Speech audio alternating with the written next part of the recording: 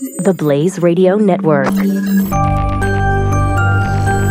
On demand.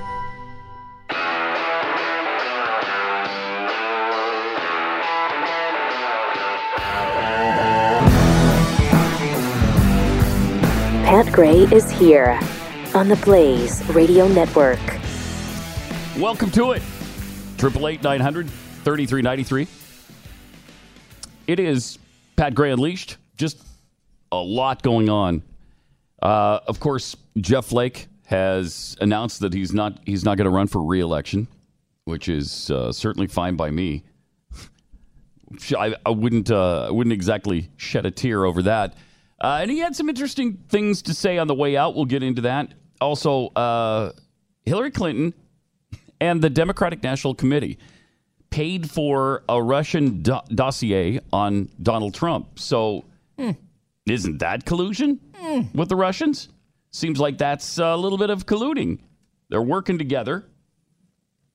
I guess the big deal is that some Republican during the primary started the research and then they stopped funding it. And then a Clinton lawyer, Mark Elias, representing the Clinton campaign and the DNC, stepped in and they continued to pay for the research that was being done. They retained a company called Fusion GPS, a Washington, D.C. firm, to continue this research on Donald Trump. So we've got that to talk about. Also, Paul Ryan says the Dreamers, the DACA program, will be part of a spending bill. With Republicans like this, who needs Democrats? That's another just irritating thorn in our side. All I've got are naughty words in my mind. It's hard to have anything else. Mm-hmm. Also, a black man was charged with spraying racist anti-black graffiti. How many times have we seen this? On the Eastern Michigan University campus last year, led to widespread student protests. The Detroit Free Press picked it up. Of course, this was evidence that racism and white supremacy was running rampant through our college campuses. It included the letters KKK in red, white, and blue, and the word leave, followed by a racial slur for black people painted on a campus building. 29-year-old black man named Eddie Curlin actually did it. Wow, we've seen that a lot of times. Just people trying to stir things up. People trying to, I don't know, create discontent, racial riots, war. I don't know. In some good news, Miami police have decided they're going to stop protecting the protesting Miami Dolphins who are kneeling during the national anthem. Love that. I think that's a brilliant decision. Why should they? If the cops are so bad, well, okay, you're on your own. Good luck with that. We'll see how that works out for you. Yeah. Also, a professor is saying that mathematics is awash in whiteness. Math drips with whiteness. I'm sorry? And the NAACP is warning African Americans about the racist tendencies of American Airlines. So we'll tell you about that as well coming up. First of all, let's get to this Jeff Flake speech because he took on the president as he's leaving office. And first of all, Jeff Flake explained why he's making the speech. Mr. President, I rise today to address a matter that has been very much on my mind. At a moment when it seems that our democracy is more defined by our discord and our dysfunction than by our own values and principles. Let me begin by noting a somewhat obvious point, that these offices that we hold are not ours indefinitely.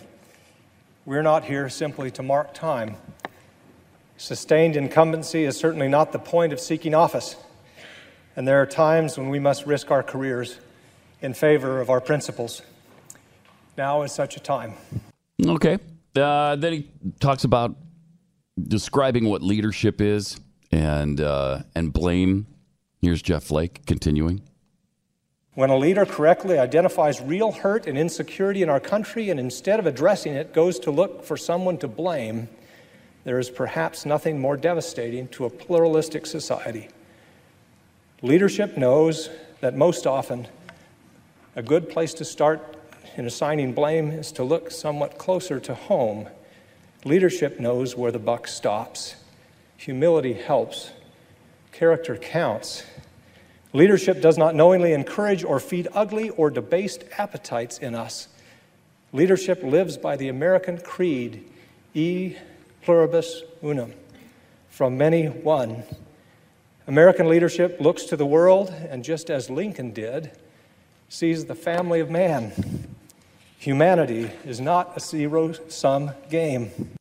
Okay, and I mean, fine, whatever. He's taking on Donald Trump. He's babbling about his poor leadership. He also calls him reckless and outrageous behavior. Being condoned is telling it like it is. Here's more from Flake. Reckless, outrageous, and undignified behavior has become excused and countenanced as telling it like it is, when it is actually just reckless, outrageous, and undignified. And when such behavior emanates from the top of our government, it is something else. It is dangerous to a democracy. Yeah, we're not a Such democracy. behavior does not project strength, because our strength comes from our values. It instead projects a corruption of the spirit and weakness. Really bothers me that they can continue to use the term our democracy. We're not a democracy. Would you please learn that? With you totally on that. It'd be really helpful if you would understand that one basic concept. We're not a democracy. We're a republic. I mean, there's some truth to what he's saying, though. Donald Trump has been outrageous. He's been, at times, reckless. I don't think you can question that. And it is condoned as telling it like it is. People like it. A lot of people like it. But he's not wrong about that. Right. He's wrong about a lot of other things. And he says he feels regret for the state of our disunion. Here's what he said. It must also be said that I rise today with no small measure of regret. Regret because of the state of our disunion. Regret because of the disrepair and destructiveness of our politics. Regret because of the indecency of our discourse. Regret because of the coarseness of our leadership. Regret for the compromise of our moral authority. And by our, I mean all of our, complicity in this alarming and dangerous state of affairs. It is time for our complicity and our accommodation of the unacceptable to end. It's interesting that he apparently feels no regret for his complete 180 in office, elected as a conservative, and then became essentially a liberal while he was in office. Now, if you're to listen to MSNBC, you'd think he was a conservative lion. You'd think he led the charge for conservatives all over this country. He's a conservative's conservative, according to MSNBC. Here's what they said on the Morning Cup of Postum. Yeah. With Joe and his main squeeze, or whatever they call that show. And the words that Jeff Flake had for the president were incredibly serious, incredibly an attempt to put this in historical perspective and give voice to his frustration and what he was seeing around him. And this is a guy who was incredibly well-liked, well-respected, incredibly conservative. Incredibly conservative? No, he's not. And he hasn't been for a good long time. With one of the most conservative voting records, but who had earned the respect of his Democratic colleagues. Okay, did he earn the respect of his Democratic colleagues because he was one of the most conservatives in office? No, he did not. He earned the respect of Democrats by siding with Democrats, by working with Democrats on their policy, by compromising not just to get things done, but he compromised his principles. Yeah. Don't tell me that he was the most liked in a conservative's. These are flat out lies. Yeah. I mean, it's true that Democrats love him. Of course they love him. They love John McCain, too. They love both of these GOP senators from Arizona because they're both rhinos. Right. And I'm not excusing Donald Trump's coarseness or his demeanor or whatever it was that Flake was complaining about. But Senator Flake should know that one of the reasons that we ended up with a President Trump was because of the lack of spine among GOP senators and all of Congress never standing up for conservative values, and voila, that's what you get. You get a backlash. Yeah. Member of the Gang of Eight took political... A member of the Gang of Eight. Here's another thing. I'd forgotten about that one. He's a member of the Gang of Eight, which sold us down the river on immigration policy. That was conservative? I mean, here she's calling him a conservative's conservative, and then she says all the reasons why we don't like him, because he's not conservative. Risks on immigration, and I think that... He took risks on immigration. Yeah, the risk he took was siding with Democrats on immigration, by siding with liberals on immigration, by promoting amnesty on immigration. These are...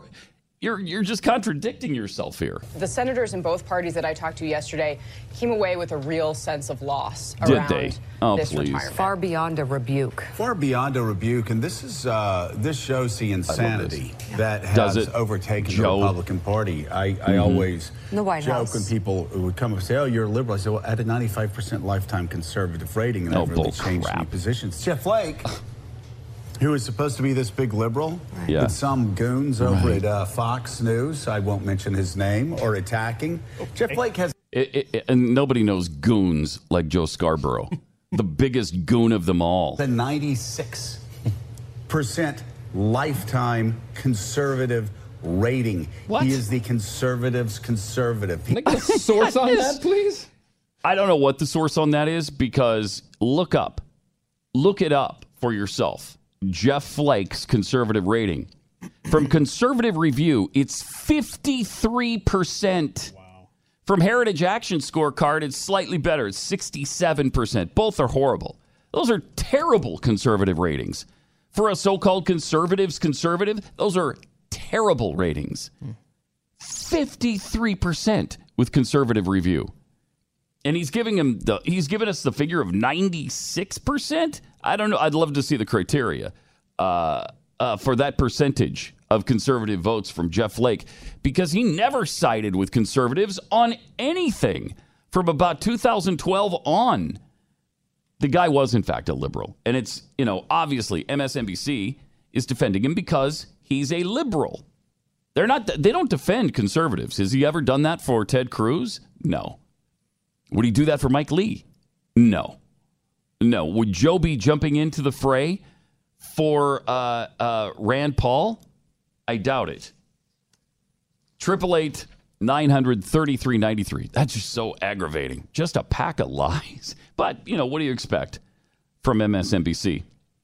And, of course, Flake had problems with conservatives in office. And, of course, we called him out on it, because he ran as a conservative, and then he turned while he was in office.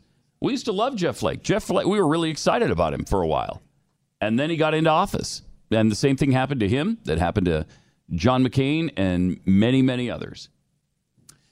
All right, it's time to say goodbye to Big Mobile and hello to freedom. And hello to helping causes that you believe in, because Big Mobile is funding things like Planned Parenthood. And they're advocating for sanctuary cities, amnesty, gun control. You don't want that. You don't want your dollars going to companies that are funding those things. My guess is you'd rather have a company that donates up to 5% of your monthly bill to support traditional family values and protect religious freedom. That's Patriot Mobile. They're the only conservative cell phone company in America where a part of your bill, up to 5% of your monthly bill, goes directly into funding conservative causes that you tell them you want to support. And you get the same nationwide coverage. You get unlimited talk, text, and data for a much better price. In fact, right now, unlimited talk and text starts at $20 a month. Just $20 a month. Not $200, not $500, $20 a month. So call them today, 1-800-8-PATRIOT. 1-800-A-PATRIOT, or visit their website at patriotmobile.com/Pat. Say goodbye to Big Mobile. Say hello to freedom. 1-800-A-PATRIOT or patriotmobile.com/Pat. Brad Staggs joins us. Hey, Brad. Hey, I stopped by to talk about earwax. Nice. Love it. when you think about earwax, think about me. Or better I yet, often do. Yeah, I have that effect on people. Or better yet, think of Wax RX.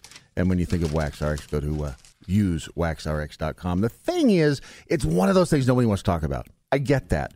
But it is fascinating when you finally do get your ears cleaned or clean them out yourself. The things that you can hear are amazing. It's like the difference between color and black and white. Wait. Do you hear us talking about you now? You walking around here? Now I can, and we need to talk about that. Sorry. But the difference between this and the stuff you can get at the drugstore is that this actually works. It's a 3-step system. You put the softening drops into your ear, and you use the specially designed squirt bottle to get the right amount of pressure with warm water into your ear, cleans it out, and then there's a pH rinse that you put in there, leaves you with, as Jeffy says, nice supple ears. Supple. Yes, exactly. So if you go to usewaxrx.com, use promo code radio, you will get free standard shipping as well. Usewaxrx.com. Hear what you've been missing. Usewaxrx.com. This is Pat Gray, the Blaze Radio Network.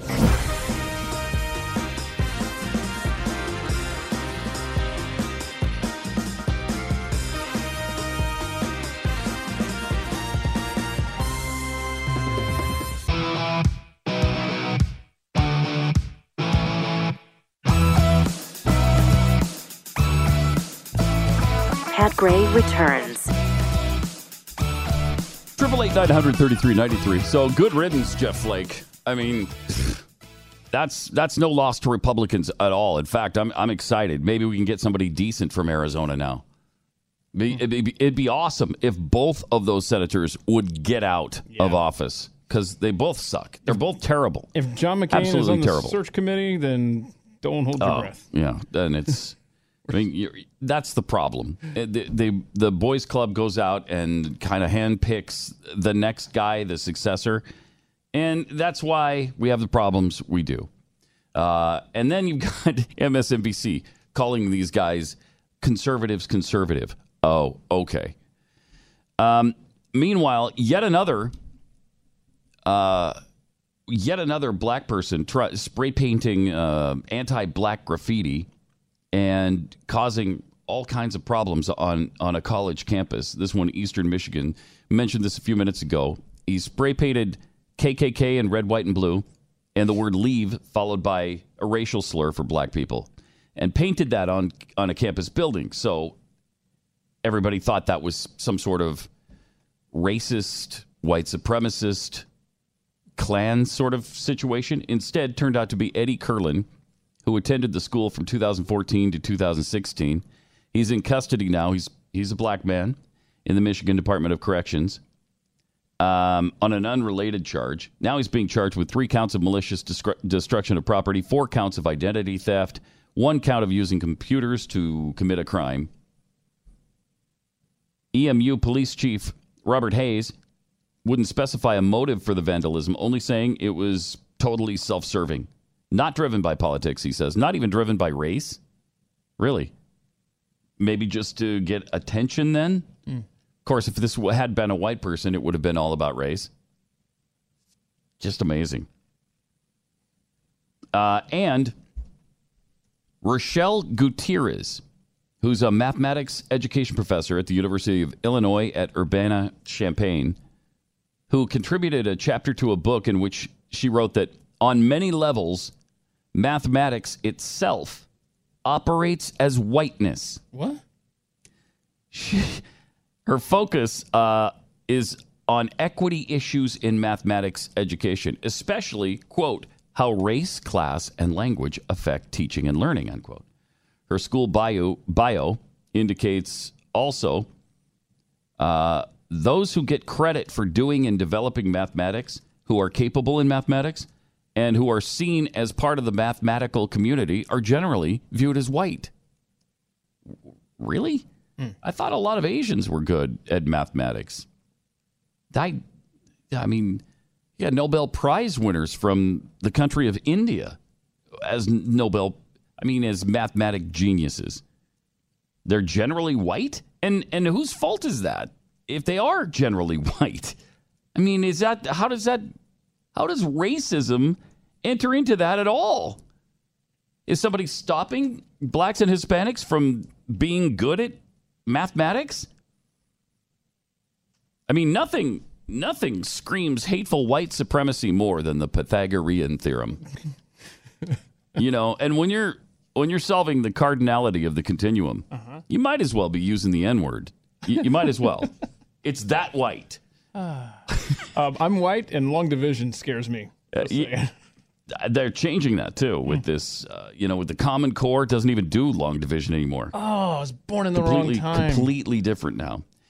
Gutierrez also noted that perhaps an even more important point is that mathematics operates with unearned privilege in society, just like whiteness. If one is not viewed as mathematical, there will always be some sense of inferiority that can be summoned. That is not true. So many people are walking around in society who have experienced trauma, microaggressions from participating in math classrooms. I can't. We might as well, again, turn off the country. Seriously. Just hit the switch and turn off the country if we're going to be this stupid. Specifically for math teachers, she wrote that such an educational approach helps you deconstruct and negotiate the high-stakes world of testing and standardization. Among the tools Gutierrez is suggesting are creative insubordination, a term she first heard growing up in an activist family in which teachers learn to bend rules and interpret things in ways that rely on a higher ethical standard. In other words, I guess just lie and make things up for the kids so that they feel better about themselves. I don't know. This is absolute madness. Between this and the NAACP releasing that warning to blacks about American Airlines being racist, I don't know if it's their flight patterns. I don't know if it's the cities they fly to. No, it's the planes are white. The planes mostly white with some red writing on the side of them that says American Airlines. But can you imagine if a black person is on an American Airlines flight and right next to them there's a person solving quadratic equations? Oh, hell. You might as well have just called that person the N-word. You might as well. You might as well just prepare for your lawsuit because somebody's going to own your airline. That's a double shot of hate right there. And the mathematics industry. Mm-hmm.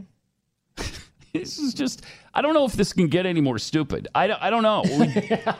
We've dumbed everything down, and every day I think, okay, well, this is as far as you can go down now. And then the next day something goes further than that. And then you think, okay, well, now we're at rock bottom. Nope. I mean, it is unbelievable. Wait a minute. What if you got a calculator and you're taking like a shortcut to hate? Like how does that work? Wow. Why the hate? Sorry. Why the racism and the hate? Totally. My bad. Apologize. Please accept my apology. That's dripping with intolerance and non-inclusion. That's unbelievable. To hear you say that, Producer Keith, that's just I'm sorry. Intolerable. When is my apology going to be enough? No? Never. It's never enough. I'm not going to break out the protractor. I got it down here. We're going to keep it out of sight. Yeah. Also, we've got a situation with George H.W. Bush we got to get into here in a few minutes. He's being caught up in this sexual harassment controversy. Wait, I'm sorry. Who? George H.W. Bush. Yeah, he's been in a wheelchair for what, 5 years now? 6 years? Something like that? Yeah. Yeah, it was from his wheelchair that this actress is accusing him of sexual harassment. In fact, not just harassment. She claims she was sexually assaulted while while he was in her wheelchair. You won't. I mean, this is an amazing story. Okay. So we got that coming up as well. 888-900-3393. 888-900-3393. And another fun story about a guy being fined for singing too loudly in his car. We'll get into that as well. I'm being sued? Also, MSNBC was showing the new prototypes for the border wall. And as they're showing the prototypes, illegal aliens are hopping over the fence that we have up there now and entering the country illegally. Fantastic stuff.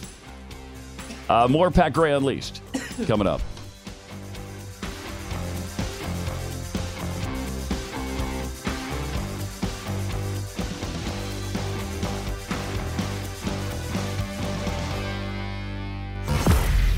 Gray, the Blaze Radio Network.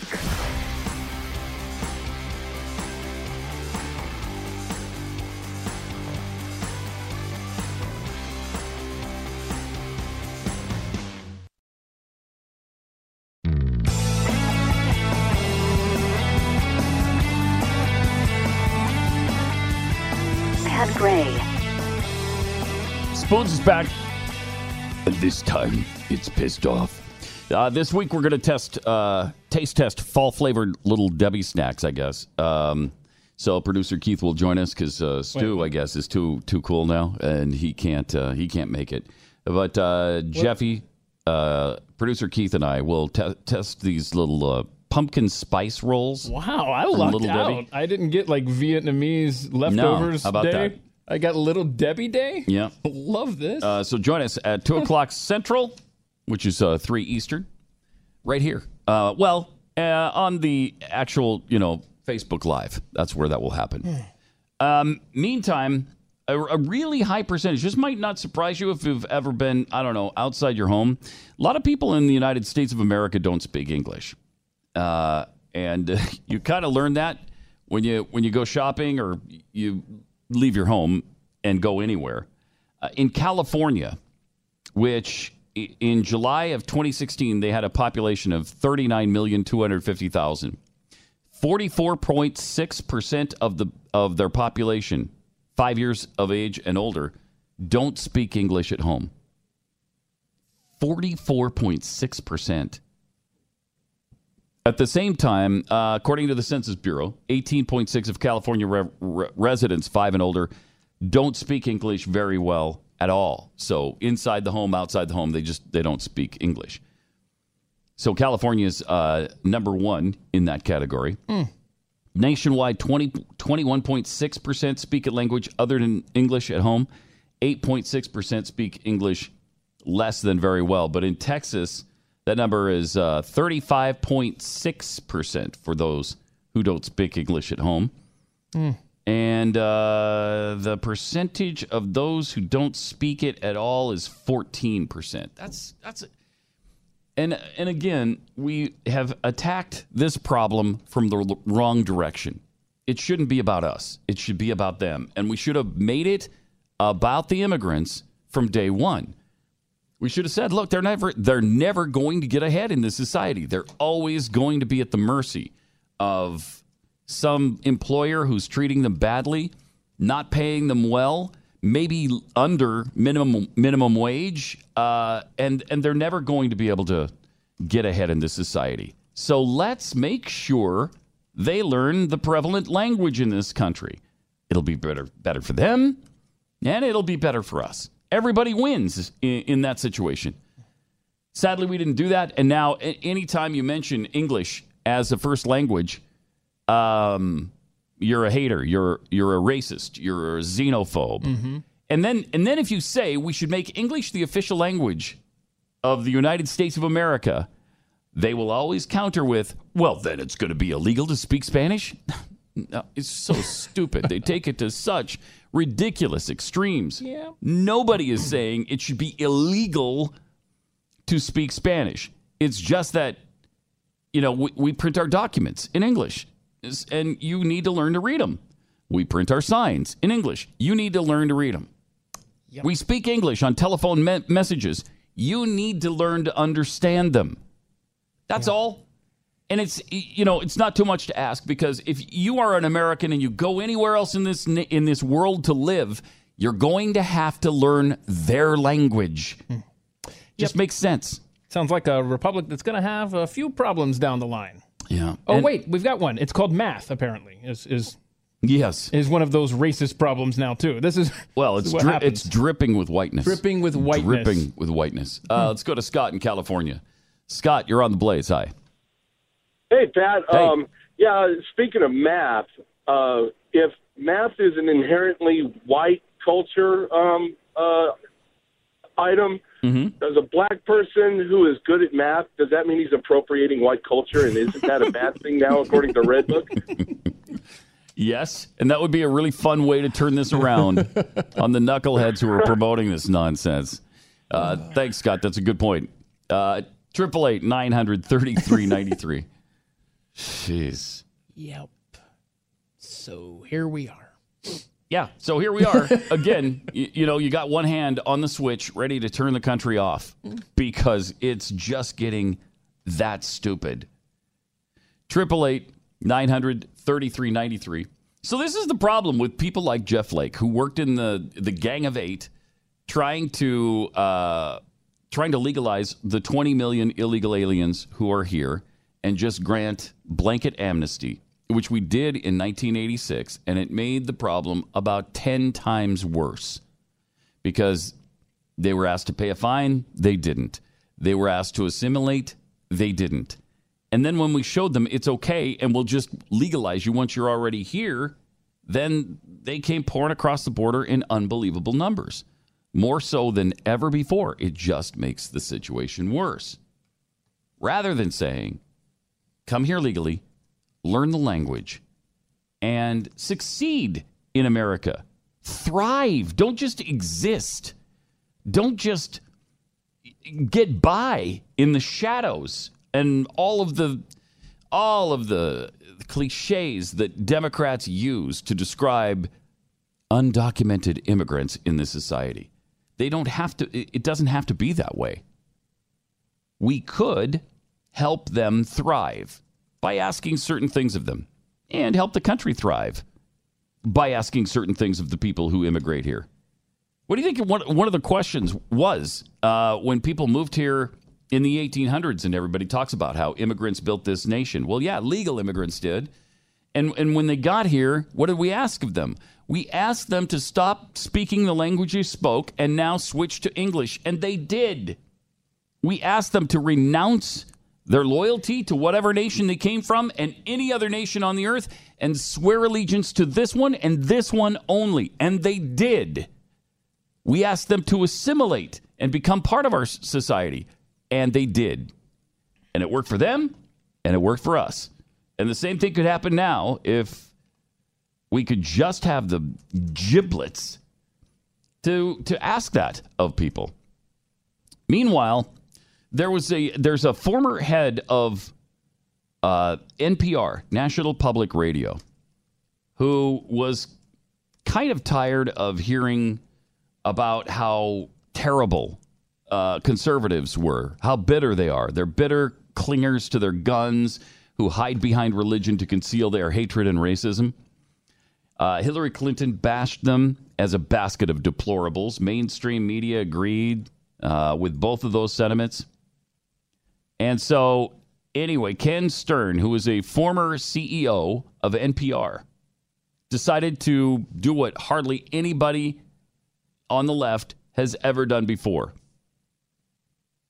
He decided to get out from under the liberal bubble and spend time with conservatives in order to see things from their perspective. He wanted to find out, like, what's his name that we've had on Glenn's show multiple times, who is Muslim, and Riaz Patel. Yeah, Riaz Patel. This guy did the same thing. Ken Stern did the same thing. Mm-hmm. He wanted to find out if conservatives were everything the media said. I mean, I don't know what prompted that, because that hardly ever happens, but good for him. So he embarked on a year-long journey to red states. A year-long journey to see how they live. And then he wrote a book about it called Republican Like Me: How I Left the Liberal Bubble and Learned to Love the Right. Here's how he began his expedition. It said, most reporters and editors are liberal. A now dated Pew Research Center poll found that liberals outnumber conservatives in the media by some 5-1. I bet it's more like 10-1 now. Mm-hmm. And that comports with my own anecdotal experience at National Public Radio. When you're liberal and everyone else around you is as well, it is easy to fall into groupthink on what stories are important, what sources are legitimate, and what the narrative of the day will be. So he traveled to Texas, Georgia, Kentucky, and Ohio. And along the way, he found himself in a pit at a NASCAR race. He attended Tea Party gatherings. He talked with Steve Bannon on his radio show. Not the best choice, I would think. He worshiped with evangelicals. He hunted pigs with a family of hunters. And it didn't take long for him to discover that people on the right weren't the slobbering hordes of evil they're portrayed to be. He went to an Urbana Christian conference, and he says, I met dozens of people who were dedicating their lives to the mission, spreading the good news of Jesus, of course, but doing so through a life of charity and compassion for others, staffing remote hospitals, building homes for the homeless, and in one case, flying a powered parachute over miles of uninhabited jungle in the western Congo to bring a little bit of entertainment, education, and relief to some of the remotest villages you could possibly imagine. It was all inspiring and a little foolhardy, if you ask me, about the safety of a powered parachute, but it left me with a very different impression of a community that was previously known to me only through Jerry Falwell and the movie Footloose. He also walked away with a completely different view on guns, being someone who'd never fired one before. Said gun control and gun rights is one of the most divisive issues, and there are legitimate points on both sides. But media is obsessed with gun control and gives only scant, mostly negative recognition to the gun rights side. Stern also came to a very different conclusion about a really great Georgia family who welcomed him into their fold. He said, none of my new hunting partners fit the lazy caricature of the angry NRA member. Rather, they saw guns as both a shared sport and as a necessary means to protect their families during uncertain times. In truth, the only one who was even modestly angry was me, and that only had to do with my terrible ineptness as a hunter. In the end, though, I did bag a pig, or at least my new friends were willing to award me a kill so that we could all glory together in the fraternity of the hunt. Nice. So he said he did his best to consume media as they do and understand it as a partisan player. And in doing that, he learned that the media treats legitimate defensive gun use as a myth. And while his newfound family see it as their last line of defense for themselves, this conclusion was drawn not by watching mainstream media, but by finding stores of footage of a convenience store clerk defending his shop against an armed intruder. A classic good guy with a gun stops a bad guy with a gun scenario. It's an amazing story. And a guy who went out of his way to actually learn about his fellow Americans. This is exactly the kind of stuff we need that will heal the nation. We can just come together. What he should have done is find a family of constitutionalists so we could also study the Constitution and find out what that's all about. And why people talk about the Constitution on the right and nobody does on the left. Because that's our guiding document. Instead, they always look at it as you're some kind of, founding fathers Renaissance nut who just wants to get back to the tri-point hat days and slavery. Oh, that'd be kind of that's how they look at it. And nothing could be further from the truth. 888-900-3393. More Pat Gray Unleashed coming up. Let me tell you about the Cosmo Hurts Kids campaign. Cosmo Hurts Kids founder is Victoria Hearst. Of the Hearst family, the Hearst Corporation publishes Cosmo, Cosmopolitan magazine. So she's not trying to shut them down. She's not trying to censor them. Doesn't want them to go out of business. I mean, her family publishes the magazine. What she wants, though, is for the pornography contained within not to be viewed by children. So the only goal is to have the state's material harmful to minor laws applied to Cosmopolitan magazine so it can't be sold to anybody under 18. If you'd like to learn more about the Cosmo Hurts Kids campaign, go to CosmoHurtsKids.com. We all believe in free speech, and this isn't shutting that down. It's just making sure that kids won't be subjected to pornography and that Cosmo can't be sold to kids under 18. If you'd like to find out more, if you'd like to participate in this movement, visit CosmoHurtsKids.com. That's CosmoHurtsKids.com. Pat Gray, only on the Blaze Radio Network.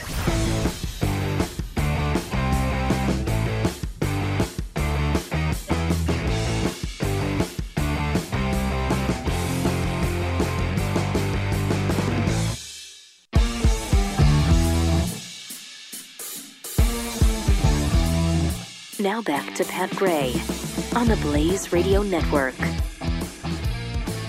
Welcome 888-900-3393. The Russians are still coming. The Russians are coming. And this time they were funded by the DNC and by Hillary Clinton. There's also a lot of news breaking on this uranium deal, this Uranium One thing. We'll get into that a little bit. And yesterday, MSNBC went down to the border because they're interested in the walls that are being constructed, the prototype for the wall that will be built, supposedly, along the border. I'll believe it when I see it, actually. But supposedly, they're going to use one of these prototypes or maybe a combination of one of them or two of them or three of them. And they're trying to test out which one works the best right now. So MSNBC is down there looking at these prototypes. And here's what happened while they're looking at the border. Almost on cue, a group of asylum seekers, migrants not from Mexico, jumped over the existing fence to turn themselves in to border agents on horseback. It's like a small group of 3 people just jumped over in the middle of the day. Girl there with a pink backpack. Can you explain to me what's going on? This is a reality of everyday border enforcement. The United States is still the draw, the ultimate draw for people that have dire situations where they're at. We're going to continue to witness this. It plays out on a regular basis for us. And it did just here, just now. Just now. I love that because MSNBC doesn't want a border wall. They don't want a fence. Mostly the people at MSNBC probably believe in open borders. And as they're covering the border situation, people are hopping over the wall. What are the odds? Well, they're good because it happens all the time. As the border agent said, it happens every day. This is everyday stuff. And all they have to do is claim asylum. And I don't know what country they came from. Didn't they say they were from other than Mexico? OTM, baby. Yeah, they're OTMs. And so if you're OTM, if you're other than Mexico, a lot of times you can say, I'm seeking asylum, and then we're pretty much duty-bound to keep you here. And that's why apparently they were turning themselves into the border agents. And then they don't show up for their court date? Yeah. And bye-bye. And it's catch and release. And then they're in the system. And then they're here. They're living in the shadows. They're not learning English. They're not getting ahead in their job situation. They're taking crappy jobs and earning what they can and send most of it back to Mexico and live in crappy circumstances here. Gosh, we had just the greatest couple that cleaned this building when Glenn bought it. And he bought it from a company that was paying these two wonderful people virtually nothing. They made almost nothing. And did it for years and years. Worked hard. Got here, I don't know, 4:30, 5 o'clock in the morning. A lot of times they were still here at 9 o'clock at night. It's a huge building. And they're cleaning something different all day long in it. And there's just the two of them. And so the woman knew no English. I mean, she could barely say hi in English. And the husband had very broken English. And so when Glenn bought the building, he, I think, quadrupled their salary. In fact, the husband was working for nothing. He was just helping her. And he gave him a salary, so more than quadrupled their salary because they were both making the money now. And we got them into English classes, so, maybe they can do something else eventually.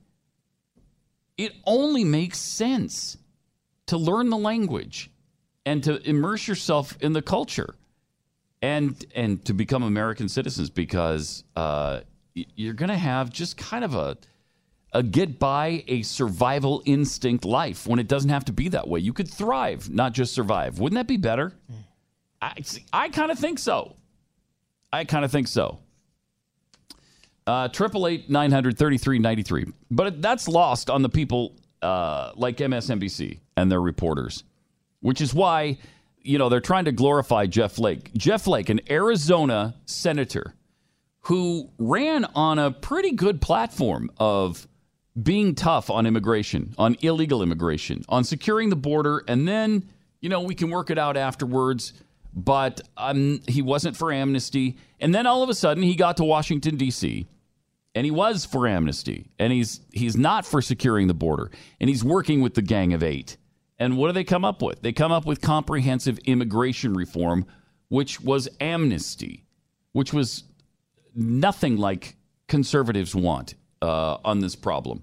And it's not going to fix the problem because we've tried this before. How many times are we going to do it before we understand it doesn't work? I don't know, but that's why it's gonna be great to see a guy like Jeff Flake leave. Yeah, and a senator from a border state. Yeah, if anyone should who sees know how bad it is, who knows how bad the problem is. In Arizona, they've got that no-go zone where they tell U.S. residents not to go there, and it's 70 miles or something. Yeah, it's a good ways. It's 70 miles into the country where it's like a wasteland where you can't go in there because it's too stinking dangerous because of all the illegal aliens and the drug traffickers and the coyotes that populate that area. And so now we've just got signs up that say, don't go here. It's part of the United States of America. How can this happen? Well, because we have the mindset we do. We've allowed all of this stuff to take over and become the norm. And it just shouldn't be. It hurts them, and it hurts us. 888-900-3393. Also, somebody I've never heard of in some breaking news, Jeff Glor, is named the anchor of the CBS Evening News.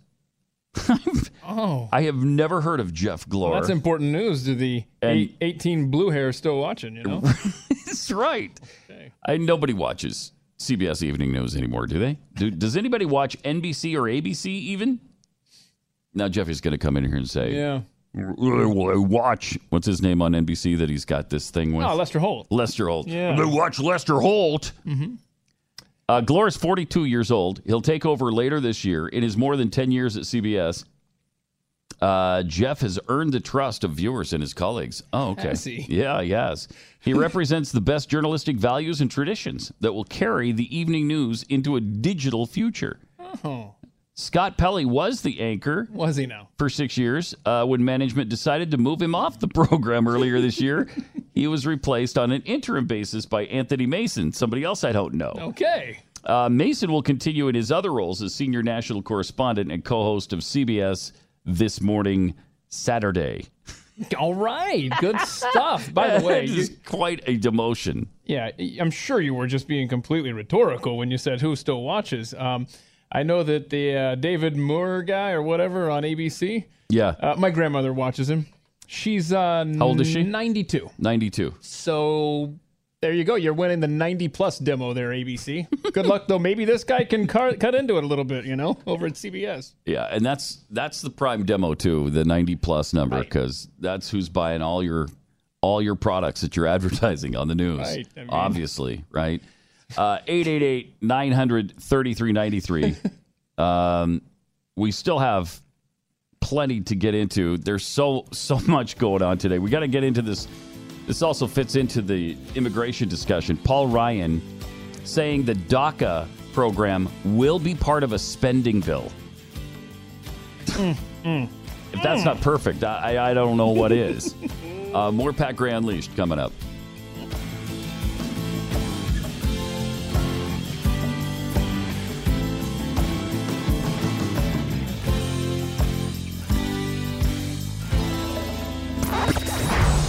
Pat Gray Unleashed on the Blaze Radio Network.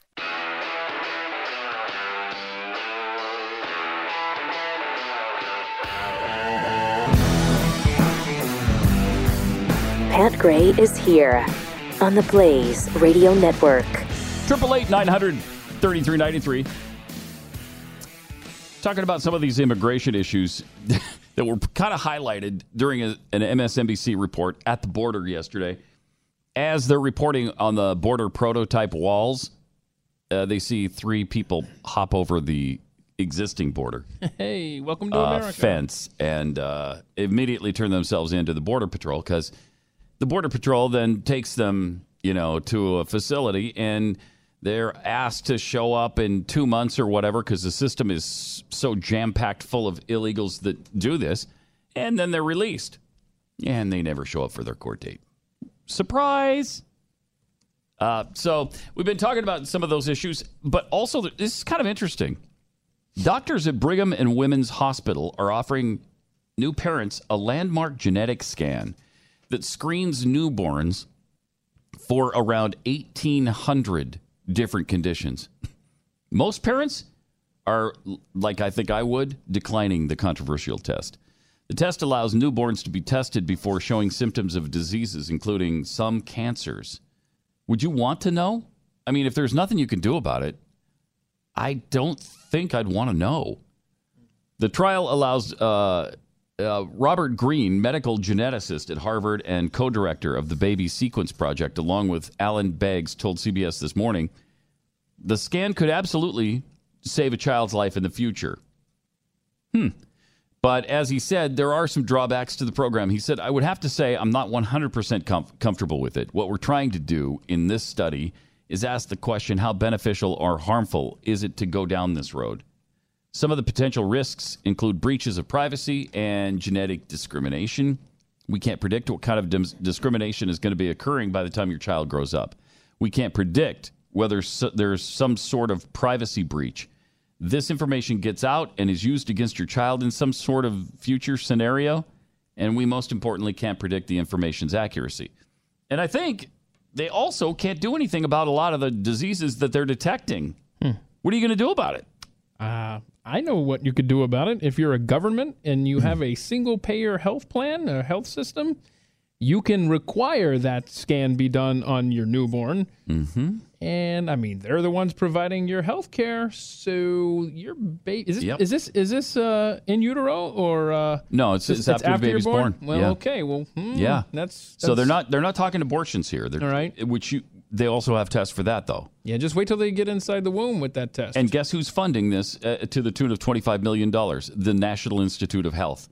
So I wonder if that would enter into ever getting insurance for your children. Of course it would. Of course it would. 9 out of 10 families have declined the test. That's pretty smart. Good for them. The initial round of results from the study should be available over the next several years, will help doctors and lawmakers determine how to use the testing in the future. I'm sorry, that's too big a risk. People are distasteful of information gathering. Yeah, you think? They're hearing about all these break-ins and hacks, and I'm afraid they're turning down the possibility of this information at this time because they just don't trust the future. I don't trust the present because I've seen the past. Okay? So, no thank you. And your baby sequencing test, I don't think so. Baby sequencing. Thanks all the same, however. Now, House Speaker Paul Ryan privately conceded to a group of House conservatives. Are there House conservatives? Wait. There's a few. We may have stumbled onto a species that I thought was extinct. And yet, he conceded to these so-called House conservatives that he plans to include a legislative fix for undocumented immigrants. And that's what he called them. Undocumented immigrants. It's like they forgot a Post-it note when they crossed the border. That's all. They forgot a piece of paper. That's who came to the United States as children in a year-end spending deal. So they're going to use the spending deal as a battering ram to get their DACA program permanently etched in law. Because right now it's not. It's just, hey, here's what we're going to do. We're going to ignore law, and we're going to say that all of these kids who came here with their parents, no fault of their own, at a younger age, and now they're still here and they're still illegal, but we're going to ignore that, and we're just going to let them all stay. That's been the prevailing theory until Trump said, no, we're not going to do that anymore. But what goes unmentioned a lot of times is that he told Congress in the meantime to write some laws so that they can stay here. Yep. I mean, do your job, Congress. That is not what he said during the campaign. Nope. By the way, asked if he envisioned a December omnibus spending bill, including cost-sharing reductions for Obamacare or some sort of solution for the Deferred Action Childhood Arrivals Program, which is DACA, Ryan told leaders of the Republican Study Committee that he didn't believe CSR payments would be part of the deal with Democrats, but that DACA will be. He did talk about the fact that that would be good if we could get ahead of that as opposed to being reactionary. all of these guys are just doing the same thing Democrats always do. This is why I didn't want Paul Ryan as Speaker of the House. This is why I've not been a fan of Paul Ryan for quite some time, because he's the same as having a Democrat as Speaker of the House. Virtually the same. Could be Paul Ryan, could be Nancy Pelosi. There's very little difference between the two now. When Huffington Post asked Walker if he had said Republicans didn't have the votes to do something on DACA alone, and you know that's the case, and therefore he needs Democratic support, he said it wasn't as clear-cut as that, and it rarely is, actually, but he did make a reference that the DACA provisions would be something that might be part of the whole ball of wax. And we could get rid of that ball of wax without Wax RX stuff. Which I'd like to do. Just get I wish you could wash this away too. Wouldn't that be great? Industrial strength, man. Just take it to Congress. The steering committee member Rob Woodall pushed back a little bit on the idea that Ryan was saying DACA would definitely be a part of it, but he agreed that he did suggest it. I would have said that we're having a discussion about where the year was going, what's left that's out there to get done. What's left? Everything. Everything is left out there to get done. They haven't done anything yet. Did they repeal Obamacare? Nope. Have they gotten tax reform done? Nope. Have they done anything on DACA? Nope. Have they secured the border? No. Is the border wall even starting construction? No. At least they do have the prototypes and they're looking at them. Mm-hmm. So what they're essentially doing right now is like when you're having your home built and you're picking out the tiles, that's what's happening. Mm-hmm. The home construction hasn't even begun, and it's not going to for a while because there's no funding for it. It's like you don't have any money for your house, but let's pick out the tiles right now. How are you going to do that? Wait, I'm not going to pick out the tiles and the stone that I want on the exterior when I don't even have the money for the house. Do you know what that wall is going to cost? Now they're saying $21.6 billion. And they'll attach it to some other stupid bill, and it'll probably get rejected because Democrats, and they'll try to make it so Democrats can't not vote for it. But they will anyway because Democrats don't care. I can't. It's hard to believe. I mean, as little confidence as I have in any of these people, they still shock me every day. They're just so predictable. It's irritating. And again, you put your hand on the switch and you're just about to turn the country off. Daniel in Florida, welcome to the Blaze. Hi. Hi, thanks for having me. Mm-hmm. So this whole thing with the genetic profiling of the infant, I mean, we can't say for sure where this goes, but the question has been addressed. You may remember the documentary Gattaca. Or Jude Law really wanted to be an astronaut, and he couldn't do it, because he didn't have the right genetic profile. He had to take over a genetically superior man's life to get in there. Right. I do remember that documentary. It was chilling. It was a chilling documentary. That was also the one where they tested him every day on the levels of sodium in their system and all that. Because do you remember him going to the bathroom? And then a test would pop up, and it said he had too much salt in his bloodstream, and he couldn't have bacon for breakfast because of it. Remember that? I remember it was nuts. Yeah, they were testing his genetic ID and everything. Every time you used the urinal, you had to give blood just to enter the building. Yep. That's a good callback because that movie gives you a glimpse of what could be. Appreciate the call, Daniel. It really does. It tells you on many levels what happens when progressivism runs amok, and when the government gets so big that they can force people to do whatever they want them to do, to wear what they want them to wear, to eat what they want them to eat. And you would do that because, just like with this genetic marker thing, you'd want to know if they're worthy of spending money on healthcare-wise. And if you're funding healthcare as a government, which really comes from the people's money anyway, but if you're funding healthcare and you're paying for people's healthcare, you're not going to want to pay for it if there's too much sodium in their diet because they're too high risk. Yeah. So you're either going to control their diet or you're going to kick them off the healthcare plan. Just as Great Britain is doing with fat people and smokers.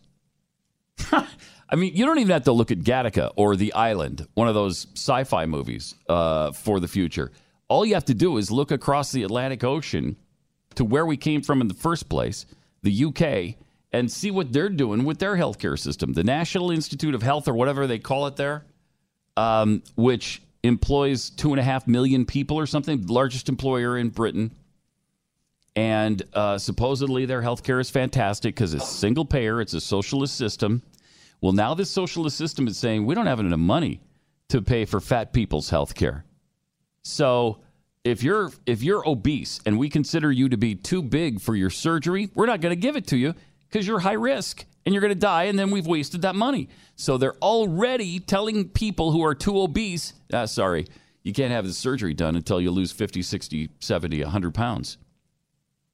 I'm sorry, we can't insure you because you're a smoker and there's a really good chance you're going to get lung cancer.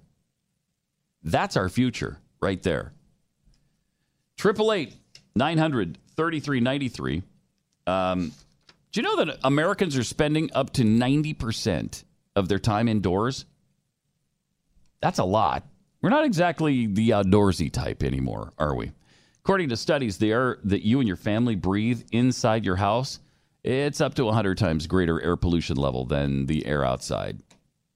It doesn't make you feel very good. But here's the thing. You can replace your old, dirty, potentially dangerous air filters in your house and clean up the air in your house with FilterBuy.com. This is a tremendous service.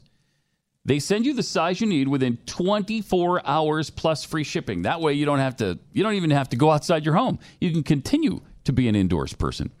You can just order it and it gets there within a day. It's fantastic. I love this. I hate going to Home Depot for air filters. FilterBuy uses double the industry standard MERV rating on most filter sizes. And I'll spare you all the technical stuff, but here's the bottom line. You'll be easily removing dangerous pollen, the mold, the dust, and other allergy-aggravating pollution. Especially if you live in an area with a lot of humidity, mold is a huge problem. And it's a huge problem for both of my youngest sons because one has asthma and the other has all kinds of allergic reactions. And this cleans up the air and takes all that stuff out of it. The only thing easier than changing an air filter is forgetting to buy more of them. When you set up your convenient auto delivery through FilterBuy.com, you'll save 5%, and then you don't have to think about it ever again. They just come when you need them. FilterBuy manufactures everything right here in America. I love that, too. So go to FilterBuy.com today and get the best price on top quality filters. And they're shipped free within 24 hours. What a deal. FilterBuy.com. That's FilterBuy.com. Pat Gray Unleashed on the Blaze Radio Network.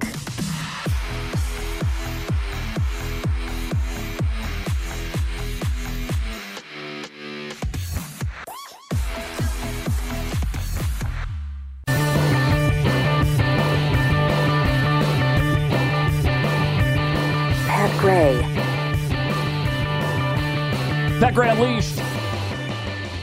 888-900-3393. The president right now is being asked about his treatment, again, of the Gold Star widow. And he's claiming again, I was extremely nice to her. And I tend to believe him because several other conversations with these widows have been released by the widows. Because I think they're seeing what he's going through now, and they're saying, well, here's how he was with us. He was awesome. He was completely appropriate. He was sympathetic. So I don't know if they're playing politics. And I'm not sure it matters. I would just... But Donald Trump doesn't handle things like this. But he should just let it go. Mm-hmm. For whatever reason, he can't. And he's got to defend himself. And he's got to lash out when somebody says something wrong about him. When somebody says something uncomplimentary, he must chase that down. It's built into him. And he has said, I'm a counterpuncher. And he said that over and over and over again. And he is a counterpuncher, but he's also a first puncher as well sometimes. So, kind of a flailer sometimes, not so much a puncher. It's not pretty. So, but I do tend to agree with, to believe him on this, that he was extremely nice to, because I can't imagine not being nice right. to a Gold Star family widow or a Gold Star family mom. I just can't imagine. What kind of person would you be? What kind of president would you be? You know you have that responsibility. And you know that if you are rude to him, this is going to happen. Yeah. And like you said, the evidence that we've actually heard from other calls show that he is very cordial and very respectful. Yeah. He's a commander-in-chief doing his job, a terrible part of the job. And so, I mean, is this audio out there? Because you got to think, you got to know, the President of the United States is going to call you. I'm hitting record on about 10 devices to make sure I capture it. So absolutely. You want that for posterity. You want it in case, and if you're an opponent of his, you want it in case anything comes up. Which one was with? Yeah. The Gold Star mother, an opponent of his, right? Right. So where's the... Frederica Wilson, who's appropriating my cowboy culture. Right. And I want it to stop. Still I want it to that stop. To you. She's still, I saw her last night. She's still wearing the stupid cowboy hat. Stop it. Stop it. That's my culture, and you're appropriating it. I want it to stop. Well, at least she's not dressed as a calculator, as we learned earlier in the show. Well, which is awash in whiteness. Hatred. All mathematics. And what are calculators for? Solving mathematical problems. Right. We got don't dress as a calculator this year either. Tweeted to us earlier. Hateful and racist is what that is. But if you missed it, let me play this because this is really good evidence of how Donald Trump treated, and again, you might say, with the latest Gold Star widow who released, well, she's white. She's probably a Trump supporter. This is actually an African-American woman who received the phone call, and listen to how that transpired. Yes, sir. I am so sorry to hear about the whole situation. What a horrible thing, except that he's an unbelievable hero. And, you know, all of the people that served with him are saying how incredible he was. Yes, sir. And just an amazing guy. And he's a great hero. I want to thank you, President Trump. Those words are very kind. He was an amazing man, an amazing husband, and an amazing soldier. And I couldn't be more proud of my husband than I am right now, sir, to be honest with you. It's what my husband wanted to do. Yes. Everyone told me how great. I mean, he was the leader, he was the boss, he was their friend. They all loved him, you know, just like you do. I mean, he's just a special guy. Go ahead, Natasha. You know, clearly he doesn't. He's uncomfortable, I think, making the call. Yeah, it feels like it is. Yeah. Like he is. But that would be an uncomfortable situation to be in, because you don't know what to say. You don't know if they're going to break down on you. You want to handle it with kid gloves, and you want to say exactly the right thing, because you know it could go ugly at any time. And I think that call is edited for purposes of broadcast. But in that same conversation, he goes into great detail talking about her children. I know she has a son who is a high school. That's coming up. Yeah, that's coming up. Yes, he's just an all-around guy, and I'm glad that you got to get to know a little bit about him and get to hear a little bit about him, sir. My husband... And again, he knew things about him, right? And he knew things about the family. So that also leads you to believe that he knew LaDavid Johnson's name, too. At least it does for me. And I could be completely wrong because I wasn't there. I didn't hear the phone call. And nobody seems to have a recording of it, unfortunately. It'd be great if we had actual evidence so that we could listen to it and decide. But based on this, sure seems like he makes sympathetic, appropriate phone calls to people. To me, he was already my hero, to be honest with you. We've been together 15 years, 5 children. Run down real quick, 2017, 15, 12, and 4. My son is currently in college in Missouri playing football. So when I say all around a hero, yes. But now it's like the world gets to know he is an American hero. So thank you. I really, really appreciate it. I really do, sir. Thank you. That's so amazing. It's so amazing. And I'll tell you, when you're around, if you could, you know the people to deal with. But if you're around Washington, you come over and see me at the Oval Office, okay? Yes, sir. You just come Really over gracious. because you are just the kind of family. This is what we want. And how good a football player is your son at Missouri? He's got to be pretty good. That's a good team, right? Yes, sir. He's cornerback. He's been playing since he was 5, and he got a full academic scholarship when we were stationed in Hawaii, Schofield Barracks, sir. So it's his life. That's what he always wants to do. He's doing it, sir. He's making me proud, and he's making his father proud in heaven. So I have no complaints. I really don't. I'm a proud woman. He got an academic scholarship, not a sports scholarship? Not a sports scholarship. It was academic. He's had a 3.7 and above, sir, since the grades could, from kindergarten all the way up to 12th grade. Me and my husband, we never had to worry and never had to stress on him doing it. And just to add that he loves football on it first, there are no words, sir, to tell you how proud I am of my son. He's 20. Oh, God, yes. It's like I said. Are your other kids all outstanding, or do you have yes. some good and some not quite as good? We got some soccer players, right? So there are always a couple in the group here, and I have we have soccer players, cheerleaders, sir, singers. It's a roundabout of talent, and they all have their special ways in their own ways. They're all truly amazing kids. So yeah. Wow. I mean, it doesn't get any more appropriate than that, does it? No. So I tend to believe him, but again, they're going after him as he's boarding Air Force One and headed off somewhere. But he also claimed during this interview with the press makes me more uncivil than I am. It looks like he's taking off. He's getting on Air Force One. He's coming to Dallas. We'll just have him in studio tomorrow, right? Oh, sure. Can we go ahead and promote that? Yeah, go ahead, because I'm sure he'd love to do that. Here at noon Eastern tomorrow, maybe. Or maybe not. Or maybe not. I mean, there's a possibility. It could go either way. He may decline our magnanimous offer. I'm sure we're on the itinerary as we speak. He's going to be on Pat Gray Unleashed. Yeah. Maybe. Or maybe not. 888-900-3393. It was interesting. I was just looking because the mother there said that her son was going to University of Missouri. Mm-hmm. I was just looking for, and said he was a quarterback. Looks like corner or quarter? I thought she said quarterback. Okay, sorry. Was it a cornerback? I'm going to just look up the Missouri roster. And I'm looking up University of Missouri quarterbacks named Johnson. There's an Evan Johnston who was a walk-on quarterback. So that might be him because she said he was on athletic scholarship or not an educational scholarship. Scholastic scholarship, not sports scholarship. Yeah, kind of interesting. Although Missouri, Donald Trump was wrong about one thing, is not good this year. I mean, they're not BYU bad. No one is. Look, I'm going to excuse him on that. I mean, he's got a lot going on. He's got a tweet every 5 seconds. He doesn't have time to watch football. He had no time to check out Missouri's year. 888-900-3393. It's Pat Gray Unleashed.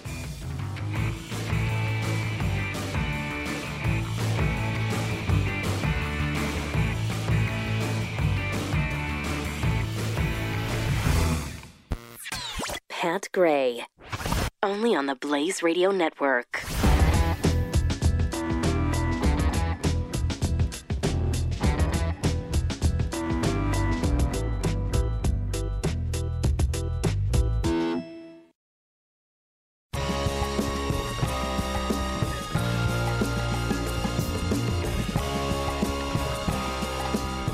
Pat Gray is here on the Blaze Radio Network.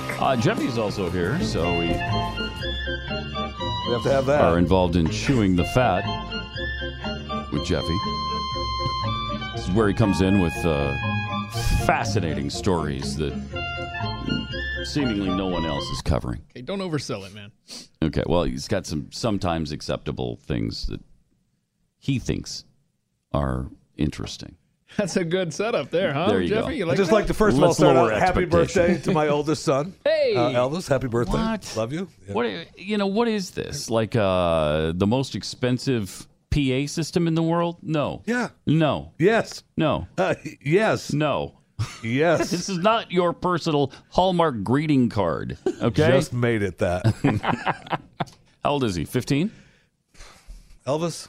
Elvis. Your my oldest. oldest son. Oh, yeah. okay. I thought you were talking He's about his- Max. I but don't know. Elvis is 29, 30-ish? Something like that? You don't know. Huh. You don't know when your son was He's born? got a wife. He's got a kid. Who cares anymore? You don't remember that day that he was born? He's He retired didn't from stick the in the NFL. NFL. He doesn't care. Right? He wrote him off. He owns a couple of gyms, not making a dime for me. So let's move on. Whatever. I'm As As a matter of surprised fact, you- I take my happy birthday back. I'm sorry. Thank Pat. you, yes. Rest in peace, Fats Domino. Oh, that's right. 89. I found my thrill I know. on Blueberry Hill. One of the first 10 honorees named to the Rock and Roll Hall of Fame. Oh, was he? And the Rolling Stone record guide likened him to Benjamin Franklin. What? The beloved old man What? of a revolutionary movement. Okay. Okay. See what you did there. But So another Bit of a legend stretch. falls, huh? That's what I'm just saying. That's what Rolling Stone. That wasn't me. Yeah. I Listen to this, He's though. a fascinating guy. He quit school at 14. Yeah. Worked in a factory while he was playing and singing in local joints at night. And then in 1949, he was working at a hideaway club for $3 a week and signed with Imperial Record Company. I mean, that's Awesome. fascinating. Yeah. I mean, That's great. yes. My favorite memory of Fats Domino is during Katrina. Mm-hmm. He was rescued from his home. Yeah. And that's he was right. rescued from his home. And Yeah, my I forgot about favorite, that. CNN was carrying it live, and they're helping him off the boat, the rescue. And there's these two giant National Guard guys standing next to him, and the CNN anchor. You see the picture there of Fats getting off the boat, and as soon as he gets off, the two giant white National Guardsmen are standing side by side, and the CNN anchor, Fats Domino's the one in the middle. Thank you. Thank you. I know we have to fill time for Katrina's coverage, but we figured that one out. Okay.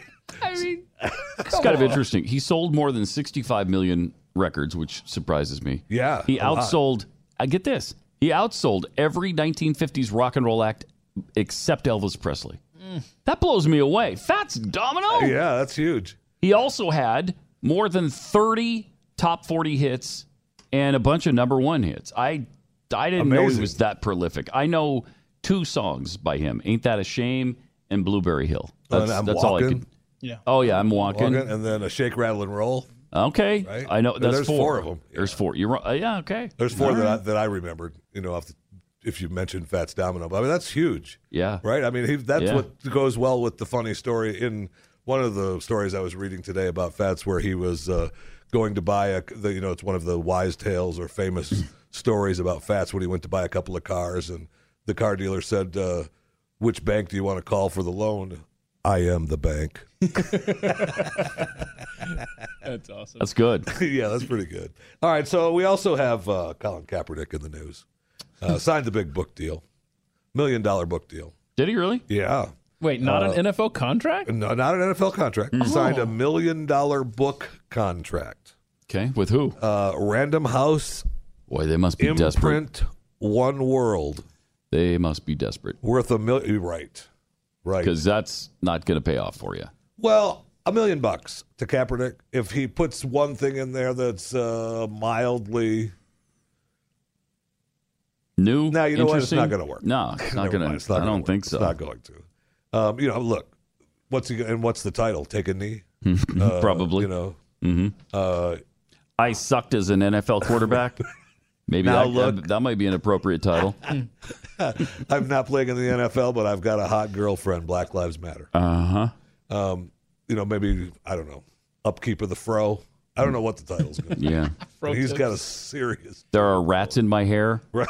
Something like that, maybe. Instead of pro tips, it's fro tips with Colin Kaepernick. Right. But what is he going to say, right? I don't know. But he's still got, look, they invited him to the next NFL meeting, or it looks as though he's expected to be invited. Okay. To the next meeting, which is coming up next Tuesday in New York. I mean, what are we going to accomplish there? If we're already, I don't know. The Seattle Seahawks defensive lineman Michael Bennett said that, hey, Kaepernick's receiving a job needs to be a starting point in any discussions regarding social progress between players and the league.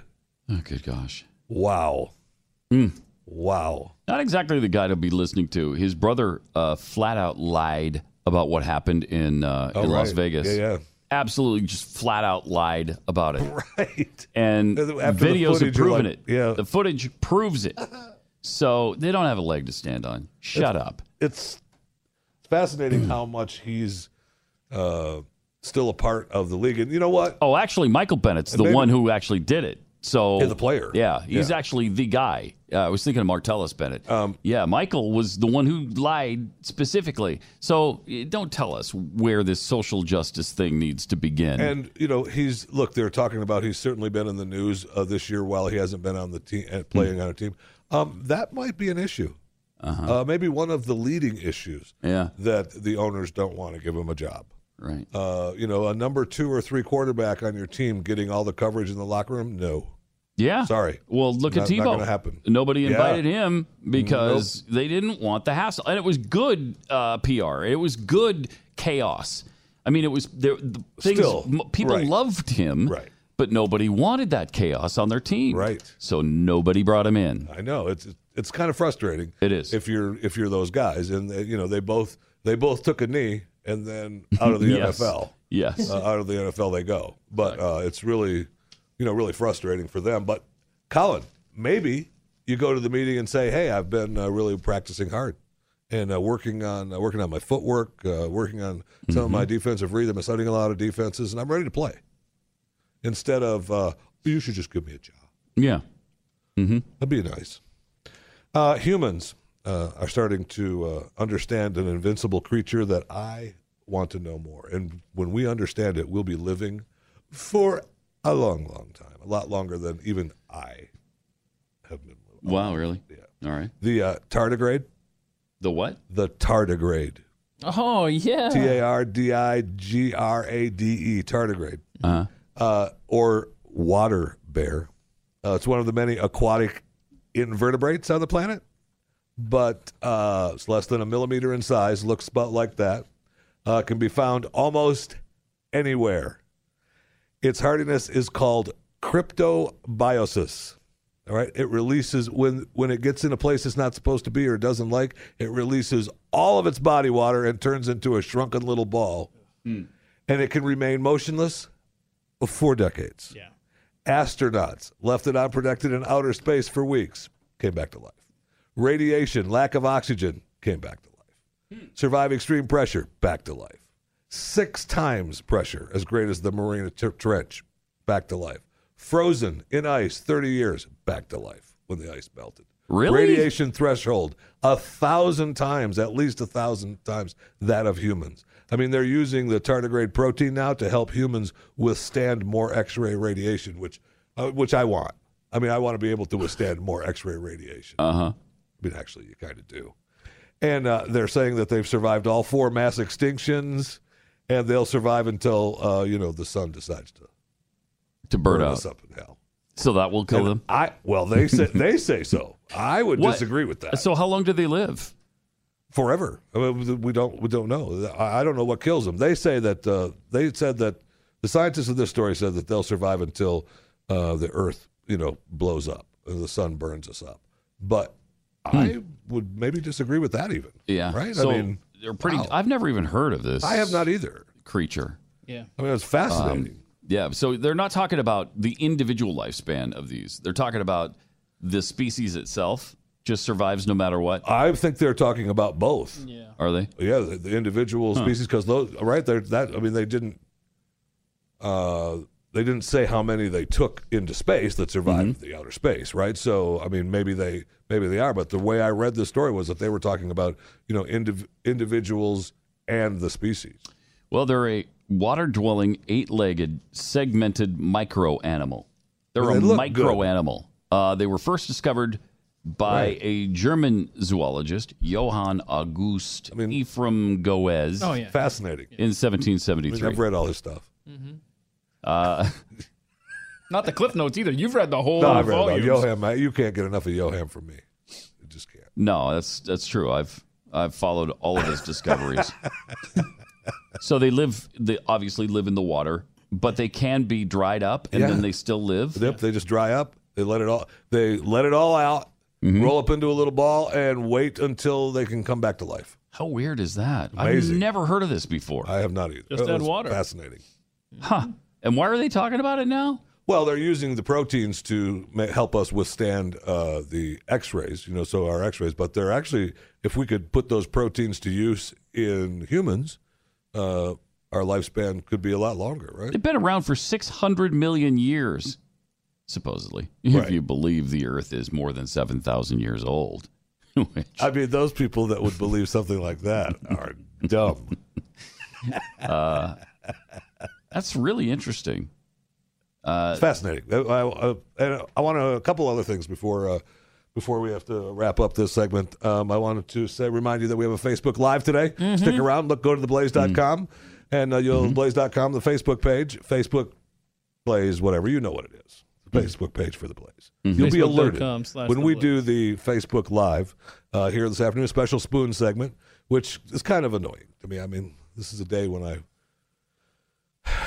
was supposed to be good today and start on a plan to get back into it. You could always just taste whatever it is on spoons and then leave the rest of it uneaten. That can happen. For us.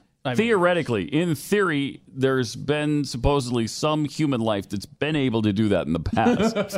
You're joking, Nobody believes that you're one of them. Okay, but I have never seen that happen. And I just wanted to say hi to NBC News and Dateline anchor Lester Holt. Hey, Les. I'm sorry? What is that for? Just because you were talking about Lester Holt for Yeah, an hour, and you were kind of bad-mouthing him. No, I wasn't. I'm just saying nobody watches him. You see what I mean? Nobody watches. And it was kind of inferred, wasn't it, Pat? Yes. Yeah. Yeah, and I just, all right, want people to know that he's still the anchor, still at NBC. Is he really? Still kind of leading the pack if you look at the right demo. Oh, not the 90-plus that CBS is targeting? No. No, but ABC won a couple of them. It's handy-capable people over the age of 80 but under 95. Under 95. Who walk with a limp. That were born in the month of June or July? Yes. Number one. And live only in Nebraska. Number one. He is number one with that category. I'm surprised you haven't mentioned anything about football. My BYU Cougars were in the news again yesterday. Oh, what happened? This season is going so well. Okay. At 1-7, that they just continue to lose more players. This is what we talked about yesterday. 23 injuries to a first or second string guy. 23. Now, they've got players who are being booted out because of the honor code. Oh, boy. Our leading rusher on the season, Ula Tulatau, just... What'd you call me? Yeah, what? It's kind of rough, man. Ula Tulatau. Okay. He just was caught with possession of some controlled substance. Oh. So, bye-bye. He's done for the year, I'm sure. Forever, and two right? other For BYU, guys. he could be gone forever. He's going to another school. Yes. Not caffeine, though, right? Yes. I mean, caffeine. I'm not bad-mouthing BYU for that. I'm just saying, No, I know. good. That's their deal, right? Yeah, that's their deal. Amazing. And so it just continues to get Well, worse. look, when you start we talked about this yesterday, which is why we think, and which I personally believe wholeheartedly the coach needs to go. So do I. That now we're looking at the culture of the team falling apart and going against the honor code and believing what they want to do. That stems from the top, my friend. Which is exactly why you need a change at the top. Yes. That's exactly why. So you save recruiting. Absolutely. Save the recruiting. You bring back some structure and some discipline to the players that have already lost it this year. Yeah. That's a bad move. It's a real shame what's going on there. Yes, it is. 888-900-3393, 888-900-3393. Let me tell you about GoTenna. Preparedness is, something I'm all about. And even though the principles of preparedness don't change, the technology certainly does. GoTenna Mesh powers the first 100% off-grid mobile long-range consumer-ready mesh network. That means that you can send texts and GPS locations without cell towers, routers, or satellites. So if anything goes wrong and the towers go down or they're jammed or whatever the case may be, you pull these babies out, Just clip them on your belt or put them in your pocket. Super lightweight. What does that weigh? Maybe 4 ounces? I mean, it's... Yeah. That almost killed you, didn't it? Yes, it did. Really light. And so these are perfect for outdoor enthusiasts or avid travelers or anybody who just wants to be off the grid and have a communication solution when service isn't there. So all you have to do is pair the device with your phone. Do not put that in your pocket because you're not leaving with it. All you have to do is pair it with your phone using the GoTenna app, or just leave it unpaired in strategic locations, and then you can relay communications from device to device. Right now, when you go to GoTenna.com and use the promo code PAT15, you get 15% off your order of 2, 4, or 8 packs.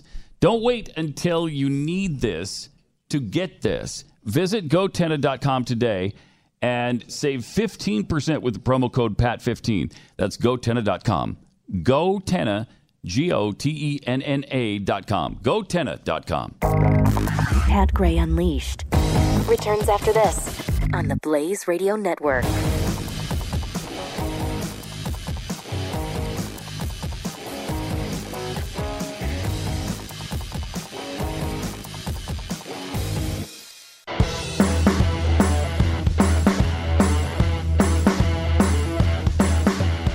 Pat Gray returns on the Blaze Radio Network. 888-933-93. We have a psychologist coming up in a few minutes here at the top of the hour who is going to talk about this transgender movement, especially as it applies to children. This is something I think that people need to hear, especially the left. Her name is Dr. Michelle Cretella. She's the president of the American College of Pediatricians. And she's going to talk about transgenderism in children and how wrong it is, how absolutely outrageous it is for parents of 5-year-old kids to be starting some sort of transgender process with their children. They don't know at that age. They don't know. And if you start them on hormone therapy and all of that at 5 or 6, or you encourage them dressing up in dresses if they're a boy, or insisting that they're a boy when they're a girl at that age. Well, I'll let her explain what happens and how healthy that is. Pretty amazing. 888-933-93. That's coming up in just a few minutes. In the meantime, some breaking news about the Las Vegas gunman Stephen Paddock's brother. He's now been detained for child porn, as this thing just keeps getting weirder every day.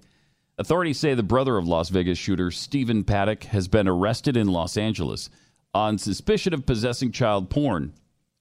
The arrest of Bruce Paddock was confirmed by law enforcement, but they couldn't really discuss it publicly. He's not considered a suspect at all, though, in the Las Vegas shooting. The official just says the child porn case predates the shooting. Wasn't immediately known if he has an attorney. But this is the guy who was out on his lawn talking to the press a lot, and maybe he shouldn't have been. Maybe he should have just kind of sunk into the background and kept his mouth shut. And but it's good that if he's into child porn, he's been caught doing that. That's that one, right? That brother, because I know the shooter had a couple of brothers. I think you're right. I just want to make sure. I think it is. Okay. Just want to make sure. See if it is Bruce, because, I don't want to falsely accuse anybody. Also, a filmmaker accused of sexual harassment apparently has assaulted a shocking number of women. James Toback, told you about this guy yesterday, 72 years old. He's accused of sexual harassment and assault by maybe hundreds of women. Another Hollywood guy abusing maybe hundreds of women over a period that goes back to the 1980s. Many of the women said that he would pretend to be interviewing or auditioning them. Then he would ask them explicit questions about their sex lives and end up pleasuring himself right in front of them, groping them, ugly stuff. In the initial report, the LA Times earlier this week said 38 women, but apparently it's a lot more than that. 31 of the 38 spoke on the record. Most of the stories have not yet been verified, But the L.A. Police Department has received numerous phone calls related to him since the story broke, so this thing is far from over. And as people continue to get caught up in this story, because there's a wildfire burning right now, and it might be a little bit of out of control, because it is also swept up in the fire George H.W. Bush, former president of the United States. And he's apologized. So is he admitting he did this? Former President George H.W. Bush has apologized to an actress after she claimed he sexually assaulted her while he was in his wheelchair. Heather Lind, 34. She starred in AMC's series Turn, Washington's Spies. Oh, yeah, I've seen that. She made the allegations against the 93-year-old former president on Instagram in a lengthy post with accompanying photos. She says, when I got the chance to meet George H.W. Bush 4 years ago to promote a historical television show I was working on, he sexually assaulted me while I was posing for a photo. He didn't shake my hand. He touched me from behind in his wheelchair with his wife, Barbara Bush, by his side. And then he told me a dirty joke. Oh, boy. In a statement to the Daily Mail, the former president's spokesperson responded, President Bush would never under any circumstance intentionally cause anyone distress, and he most sincerely apologizes if his attempt at humor offended Ms. Lind. I mean, he's 93. You know, maybe he's lost it a little bit. I don't know. Yeah, that's 4 years ago, right? When asked for comment, he said... Now, that's on the record? Well, it's not an exact quote. I'm paraphrasing there. Okay. It was more like... So, again, it's just paraphrasing. Yeah. That's not don't put that in quotation marks. No. Sources say. We'll leave it at that. By the way, just a little housekeeping here. It was the brother of Paddock. Eric is the gregarious one in Florida. So this isn't the guy who's been outspoken. No, this other brother has a long... Family's got some problems. Yep. 888-900-3393. Michelle Curtella coming up next on Pat Gray Unleashed. Pat Gray, only on the Blaze Radio Network.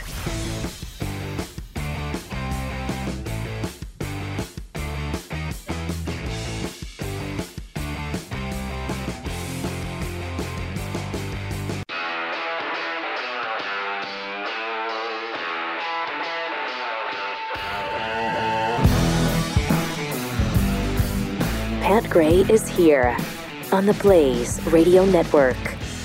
888-900-3393. It is Pat Gray. One of the things that's just gone crazy over the last couple of years is the situation with transgenderism. It was something you never heard about, people you rarely saw. Now all of a sudden is so prevalent that we're not allowed to say certain pronouns anymore. And in California was contemplating a law where if you use the wrong pronoun for someone at a rest home, you could actually go to jail for it. You could be fined and you could go to jail. Not just fired from your job. And the proliferation of children being transitioned and their parents' involvement in that. We are not that far removed, it seems, from believing that transgenderism was some sort of mental illness. We want to talk to Dr. Michelle Curtella, who recently at a speech she was making said this about it. As to the studies, there are two that I am aware of which claim that affirming your child's gender confusion is good for them. Number one, it assumes that coaching a child into a fixed false belief is mentally healthy. Science doesn't allow you to assume your conclusion. Number two, those studies are extremely small. Number three, those studies are very short term. And number four, the control group of mentally healthy children are the siblings. Most of them were siblings of the trans-identifying child. Oh, and there's a number 5. The parents were the ones evaluating the mental health of the children. This is not science. I don't think you need to have an MD or a PhD to know that's not science. That's ideology masquerading as science. Chemical castration, which is what you are doing when you put any biologically normal child on puberty blockers. Wow. We have Dr. Michelle Cretella joining us on the phone. She is the president of the American College of Pediatricians. Dr. Cretella, welcome to The Blaze. Hi, thank you very much. I just want to clarify. I think earlier you described me as a psychologist, but I actually am a pediatrician. Pediatrician, yeah. Which makes sense since you're the president of the American College of Pediatricians. Yeah. So, no worries. So tell us what is going on right now? Because it does seem like parents aren't just enabling children to transition from boy to girl or girl to boy. They're actually encouraging it in some cases. Right, but I don't necessarily locate the responsibility with the parents. I'm really, and not just myself, but folks, physicians and therapists on the left, we are really criticizing our own professions, medicine and psychiatry together. And I just want to make a point here. Their physicians and therapists on the left are increasingly speaking out, but it's more difficult for them because they will be punished for doing so. Right. Youth gender professionals, you can Google them online and get a perspective of LGBT affirming health professionals who are very concerned with the transgendering of children. So what we're seeing is the medicine, psychiatry are basically saying, if you have a delusion, you can still be mentally healthy. It doesn't matter that your thinking doesn't measure up with biological reality. You're still normal. And that's just an outrageous proposition. No one is born transgender. We know this. Science proves it definitively in the twin studies. But can you even say that today without being vilified in the press? Of course, I'm a hate mongerer because I'm actually, but this is perhaps the most insane thing about the transgender movement is that transgenderism is so anti-science and anti-reality. It essentially says that biology is bigotry, and that is just outrageous. So I, as president of the American College of Pediatricians, I receive phone calls from parents who are desperate for help to avoid putting their gender-confused children on hormones. So I just want to say that up front. This isn't a, yes, some parents have unfortunately been, and understandably, been taken in by the movement. The culture is so saturated. But there are still a number of parents out there who want solid therapy to help their confused children. So I do want to say that. It's probably not even politically correct to say that these kids need therapy, right? If they're thinking, if a little boy thinks there's a girl inside of him, that's perfectly normal to a lot of these psychologists now. Correct. That's what's being handed down from the elites up above. And what the general public doesn't understand is that within these organizations, within the American Psychological Association, the American Psychiatric Association, the American Academy of Pediatrics, these policies are written by small self-selected committees and then passed by the board of directors. So when they pass the policy saying, the 65,000 pediatrician organization says you must affirm your gender, your transgender child, that's not 65,000 pediatricians behind it. It was probably 30, no more than 30 pediatricians who wrote that and passed it, because the membership of the American Psychiatric Association, the American Psychological Association, the Pediatric Association, the membership has no input. And the other point, too, is that science, even if the whole membership did have input and voted in favor, science and ethics are not determined by vote. Right. We need some rationality, and you need to, reality matters. And the fact is that none of them point out, and parents know this, little children, as well as teenagers, are impressionable, and especially little children. Between the ages of 2 and 7, authority figures, and especially parents, what goes on in the family, that impacts them tremendously. And children ages 7 and under, many of them can accurately say, I am a boy, I am a girl. But ages 7 and under may still believe that how you dress can change your biological sex. Children 7 and under do not understand that biological sex is stable and constant. And that's why, letting your child cross-dress and giving them a different name, that's going to solidify their confusion, not help them figure it out. Right. So is it still, is transgenderism still officially described as a mental illness? No. In fact, in 2013, the American Psychiatric Association, this was a small working group.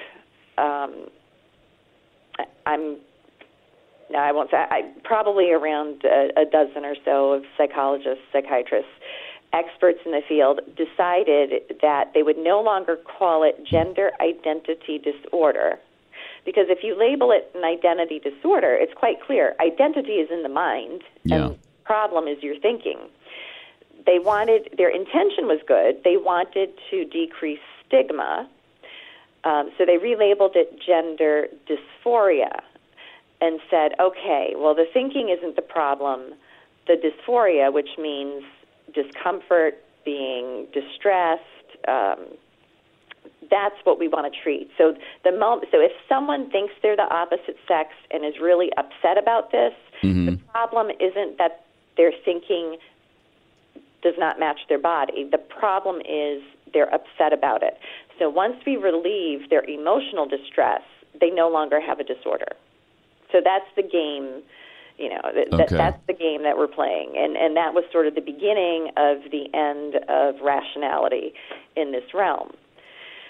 And now what we're seeing, essentially, and again, as president of the College of Pediatricians, we have academic members, pediatricians working for universities and children's hospitals across the nation. I also hear from parents across the nation and therapists.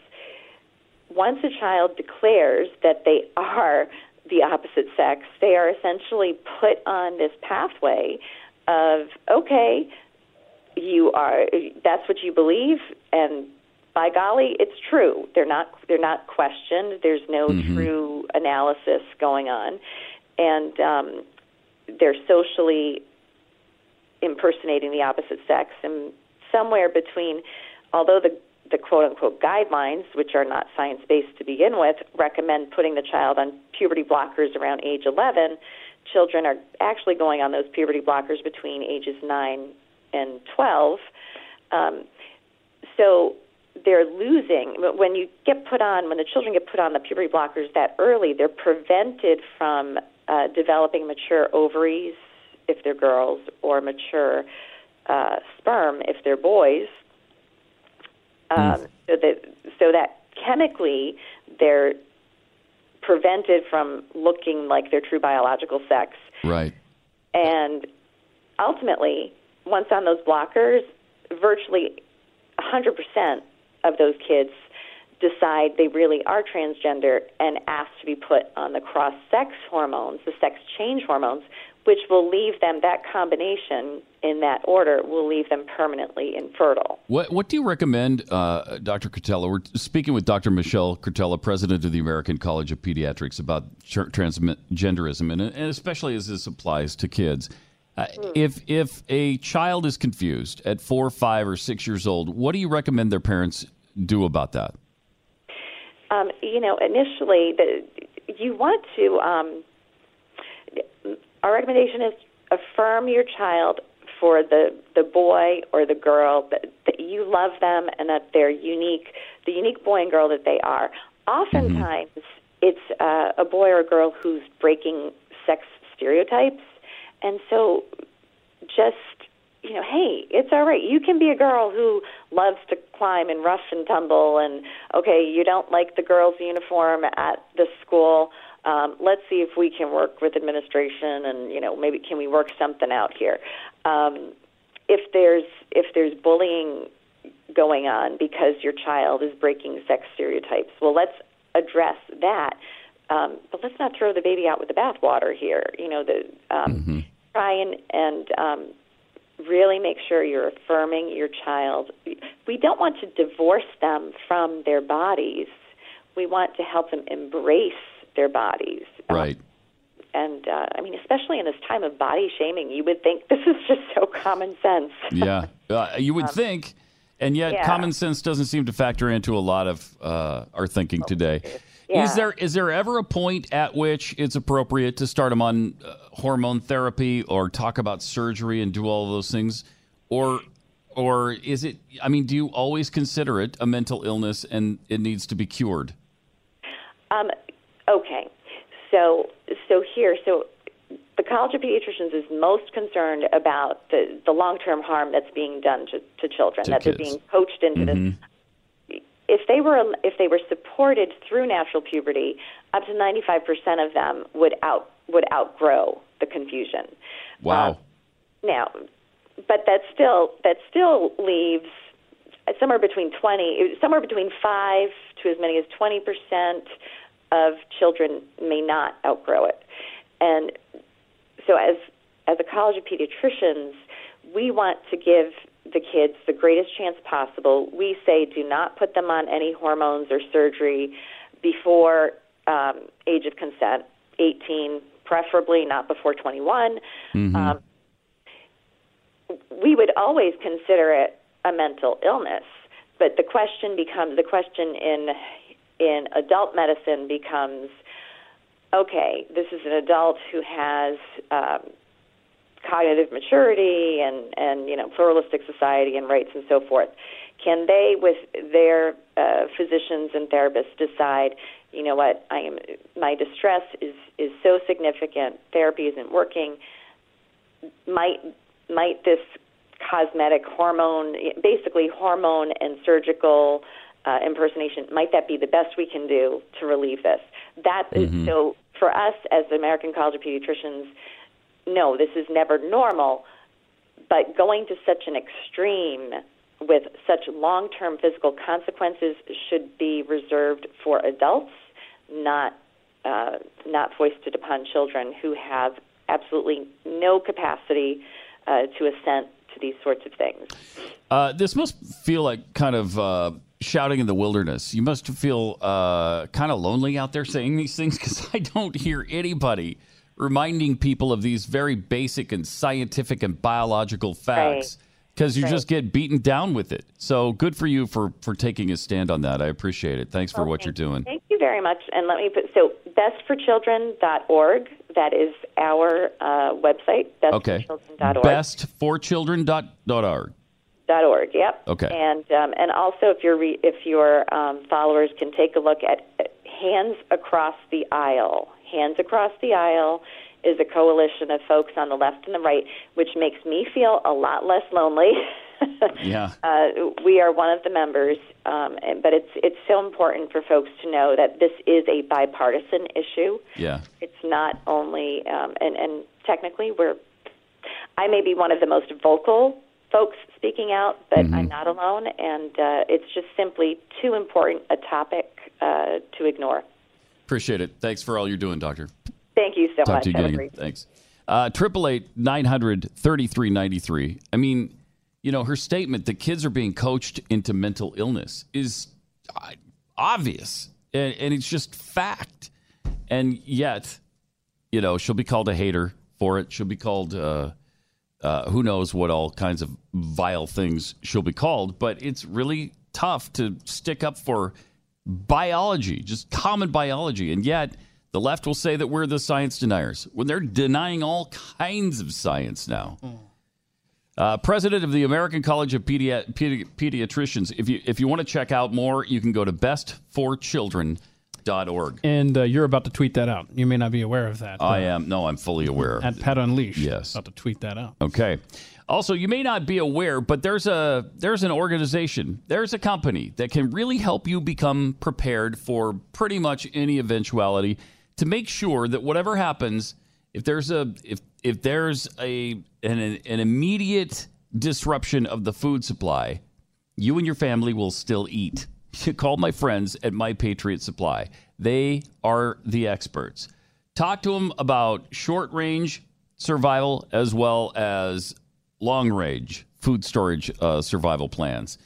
You can start at 3 days if you want to, like a 72-hour kit that has enough to get you through for 3 days, and then maybe help is there. Or they've got this great 102-serving survival food supply, which is good for a month for one person or a week apiece for a family of 4. And that's under $1 per serving right now. My Patriot Supply, these are the experts. They made sure that they get the food to the point where it actually tastes really good. Because the theory has always been, well, if you're hungry enough, you'll eat sticks and worms. You might, but you don't have to. It's a lot better if it tastes good as well as, is nutritious and prevents you from starving. So this week, get their 102-serving survival food supply, which includes breakfasts, lunches, dinner, and it's less than $1 per serving. Call them today while you're thinking about this. 888-411-5293. 888-411-5293 or online at preparewithpat.com.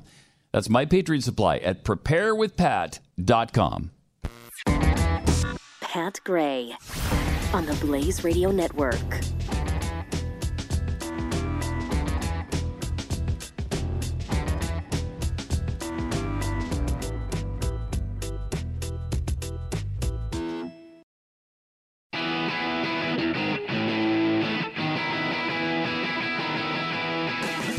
Pat Gray is here. Got a big Facebook Live Spoons episode coming up in a few minutes. That's free food? Free food. Nice. Yep. At Pat Unleashed, you could tweet us.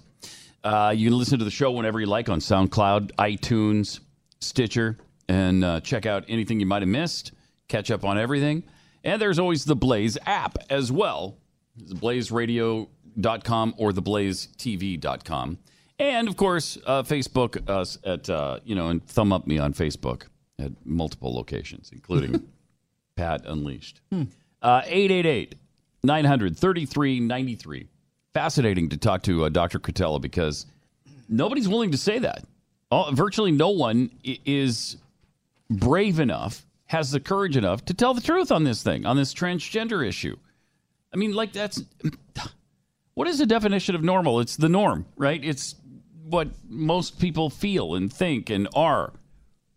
So if 0.07% of the society is doing this, then that's not exactly the norm, right? It's out of the ordinary, and it's been considered forever to be a mental illness. And just because it's been that way for a long time doesn't mean it's wrong. But that seems to be our new mindset, that we've got to throw out every old perception that we used to have, every traditional perception, every traditional value. They've all got to go because it's 2017 after all, and everything's changed. Crazy. 888-900-3393. Also, President Trump was just accosted by the press again, and he was asked about his Gold Star conversations with these Gold Star widows. And there's another widow whom he spoke with that says he was great. Yeah. He spoke to the kids. Yeah, to her young boys. Yeah. Which is really cool. You don't have to do that. But he's taking time out of his schedule to do those things. One of the things he did say that I don't quite agree with is that there's great unity in the Republican Party. No? He just actually made that statement moments ago. There's great unity in the Republican Party. How do you define unity, Pat? I mean, it's a pretty open-ended definition, isn't it? Yeah, well, no. Oh. No, it's not. It's when people are united. which we're not. No. So, also, I promised to tell you about this guy in Canada who was fined by the authorities for singing "Everybody Dance Now" loudly in his car. Remember that song, the CNC Music Factory? Everybody dance now.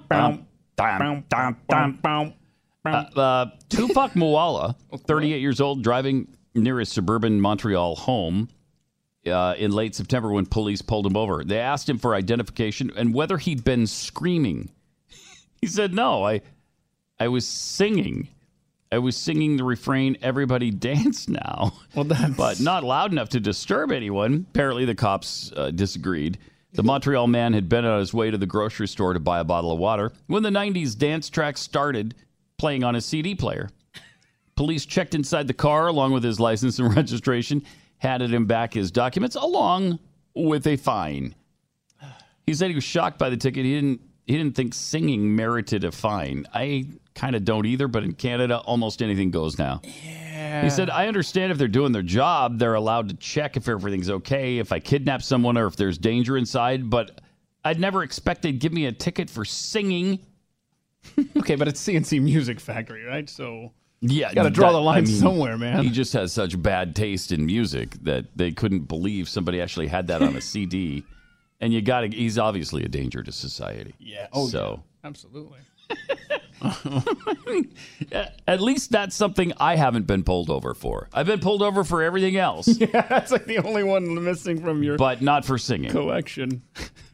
I actually got pulled over a couple of years ago for having my tires on the white line before the sidewalk lines where people can cross the street. Yeah, crosswalk. Yeah, the crosswalk. Yeah, there's scofflaws what you are. Yeah, and my tire touched the white line where you're supposed to stop, and I got a ticket for that.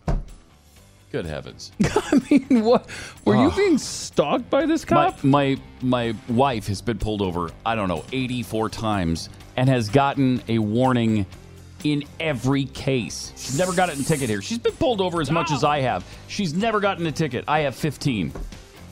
It's not fair and it's not right. And I'm going to take a knee now. All right, 888-900-3393.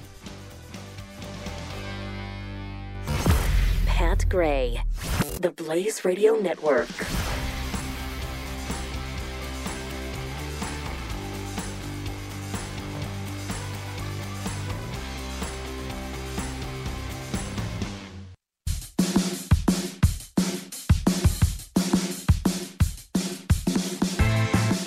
Pat Gray returns on the Blaze Radio Network.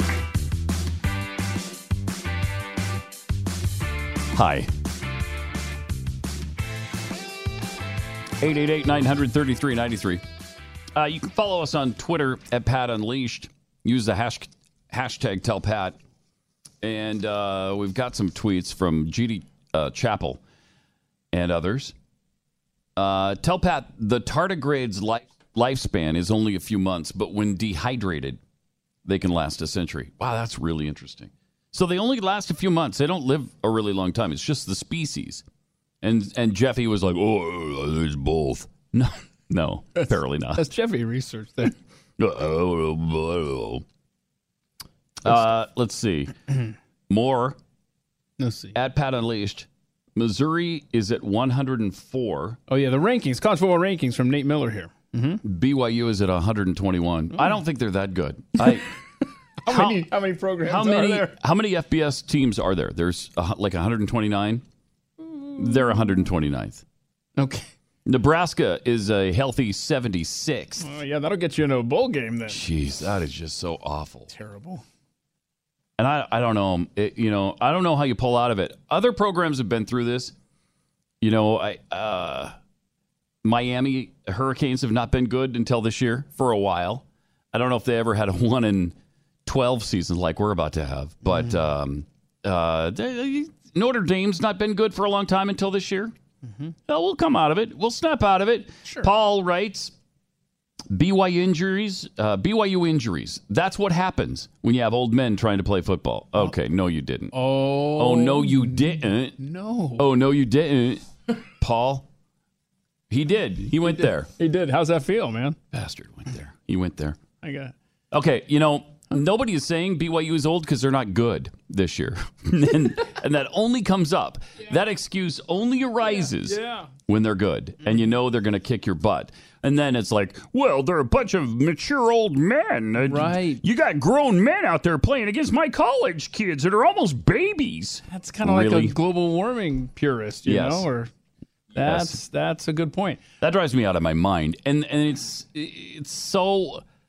such a ridiculous argument. First of all, the team average is 21 and a half years old, or 21.4, something like that. Most other teams in college football are right around 21 years old or 20.5 years old. So it's like a matter of a few months. And the other thing is, you think a mission is good for your football career? Right. Yeah, how much free time do they get to work out? You're going to a place like, I don't know, Outer Mongolia. You're eating crappy food. If you're eating, you're not working out because you don't have time. Mm-hmm. You can't. I mean, they're not training. They can't play football. Can't compete, right? You can't compete. You can maybe do it for a half an hour a week. You could go out and run or exercise or whatever. But you're not playing football. And when you come back, you're not in shape. You haven't played football in 2 years. It takes a long time to get your legs out under you again. Wow. That old thing, that drives me nuts. I've got another tweet here that I'd like to share with you, Pat, if I may, from DM and DM, who says, please, for the love of all that is right with the world, have Pat Unleashed do some CNC Music Factory as Al Gore. I agree. I want to hear that. Everybody dance now. Boom, boom, boom, boom, boom. Everybody dance now. Boom, boom. I will have to work that up. Give me the music. Give me the music. Everybody dance now. I don't remember the chorus or the verse very well. Let's see, where are we at here? How does that go? It's kind of a rappy sort of cadence, I think. Isn't it? Well, let's see. Back with the pace. My jam is live, and I'm best. And don't. Oh boy, it's been a long time. We'll work on that and see if we can. The word "butts" in here, though. That's always a bonus. That is. Also, I'm wondering if anybody believes that George H.W. Bush sexually assaulted this actress, Heather Lind, who's 34, starred in the AMC series Turn, Washington's Spies. And she claims that when she got the chance to meet him 4 years ago, so he would have been 89 years old at the time, to promote a historical television show I was working on, obviously Turn, he sexually assaulted me while I was posing for a photo. He didn't shake my hand. He touched me from behind, from his wheelchair, with his wife Barbara Bush by his side. And he told me a dirty joke. I don't know. Has he lost, some normal block thing that stops people from doing those kinds of things because he's so old? Maybe. Has his sense of propriety maybe been dulled or gone away a little bit? I don't know, maybe. But is he really touching her inappropriately from his wheelchair? It just doesn't make sense to me. She since has deleted her Instagram post. And then all the while being photographed, she says, he touched me again. Barbara rolled her eyes as if to say, not again. His security guard told me I shouldn't have stood next to him for the photo. What? Can that possibly be true? Wow. Photo in question was taken at a private screening of Turn with the former president and first lady in attendance in Houston in 2014. Standing alongside Lind and the Bushes were her fellow Turn castmates, Seth Numrich and others that I've never heard of. We were instructed to call him Mr. President. It seems to me a president's power is in his or her capacity to enact positive change, actually help people, and serve as a symbol of our democracy. Her post went on. Yeah, Pumpkin, we're not a democracy. Okay, so he shouldn't serve as a symbol of something we're not. That would be stupid. That'd be weird, right? Yeah, it would. Okay. He relinquished that power, she says, when he used it against me. And judging from the comments of those around him, countless other women before me. I have never heard that alleged by anybody. I mean, that's what I was saying earlier. This, sexual harassment fire is going to burn a little bit out of control and probably burn some people that don't deserve to be burned. Now, I don't know if George H.W. Bush is one of them. I mean, maybe his sense of propriety is a little bit off. I don't know. It's hard to believe, though, that if he's in his right mind and totally in control of his capacities, that he would do something like that. Right? I mean, this is a guy who is a war hero, who has a lifetime of service in Congress and the CIA and vice presidency and presidency. It's really hard to believe. Yeah, we got a spokesman for Mr. Bush. Let's see, said it was just an attempt at humor. Quote, President Bush would never, under any circumstance, intentionally cause anyone distress, and he most sincerely apologized if the attempt at humor offended Mrs. Lynn. So that does sound like he told an off-color joke. It's something. Doesn't it? But you could totally see if this was Bill Clinton at 93. Oh, you'd be like, oh, that's all he did? I mean, I don't even know what he did, but... Yes. Seriously. It just doesn't... It seems out of character from what we know, but we don't necessarily know everything about people. Also, Miami cops have stopped protecting the Miami Dolphins who are protesting during the national anthem. Love that. Here's what the cops did. Florida police officers, upset by NFL players kneeling during the anthem, responded by reducing the amount of security Sunday at the Dolphins game. Number of off-duty officers working the event was about a third less than usual. Rather than 400 officers, just 270 were expected to help maintain order as the Jets played the Dolphins. As of Friday, only 175 officers had volunteered to work the game, requiring some to be forced into working. Those who worked will be paid overtime. This whole movement started against police officers, and now it's morphed into disrespecting the flag and the country. That's great. I'm all about that. If the police are so bad, then you don't want them around, right? And who would have guessed 400 officers staff NFL football games? 400? That seems like a lot. Isn't that a lot? Jeez. Well, if less and less people start going to the games, you won't need as many cops anyway. So you won't need them. Okay.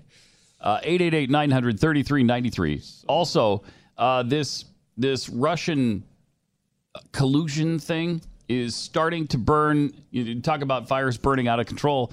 Hillary Clinton and the Democratic National Committee are also being toasted by this a little bit. They apparently helped fund research that resulted in the dossier. Is this the dossier that claimed all kinds of weird sexual things? Yeah, that's the same one, right? And it's been completely discredited. None of this stuff happened. But it contained allegations about Trump's connections to Russia and possible coordination between his campaign and the Kremlin.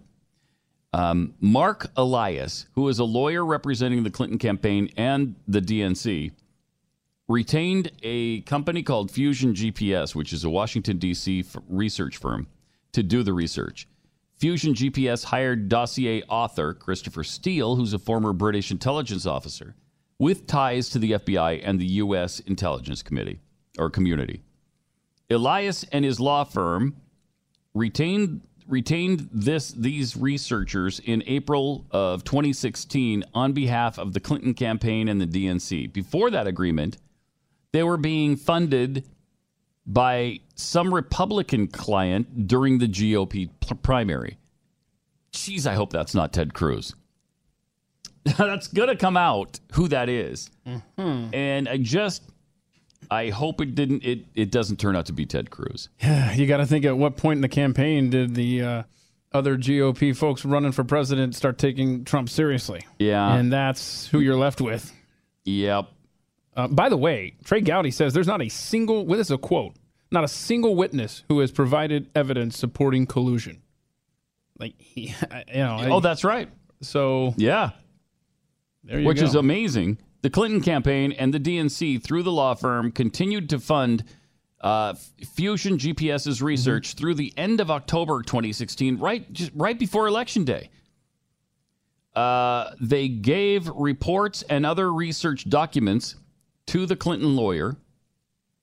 and it's unclear how much of that information was shared with the campaign and the DNC. Probably all of it. And who in those organizations was aware of the roles that these companies played? So just to recap, Trey Gowdy says no evidence linking Trump with the Russians. Okay? Right. Washington Post says Hillary Clinton campaign and DNC paid for the Trump dossier.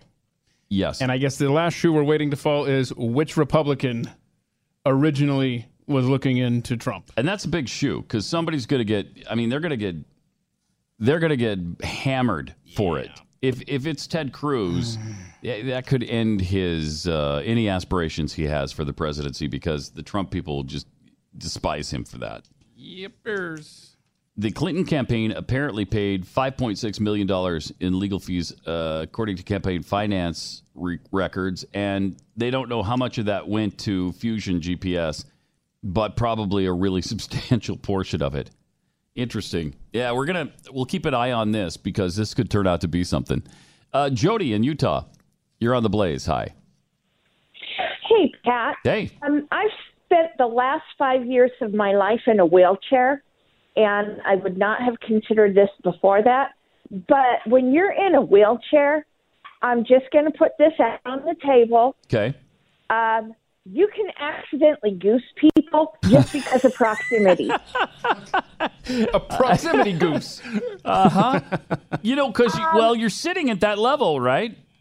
Yes, sir. Yeah. You're sitting there, your hand is near somebody's backside, and goosing happens. Proximity happens. Yep. I'm not saying that's what happened here, right? But please give me a frickin' break. I know. It stretches credulity a lot. It really does, because I can't imagine George H.W. Bush actually groping somebody, unless, of course, he's not in control of his faculties anymore. Well, I just seeing him in certain public appearances, I'm not entirely sure that's true.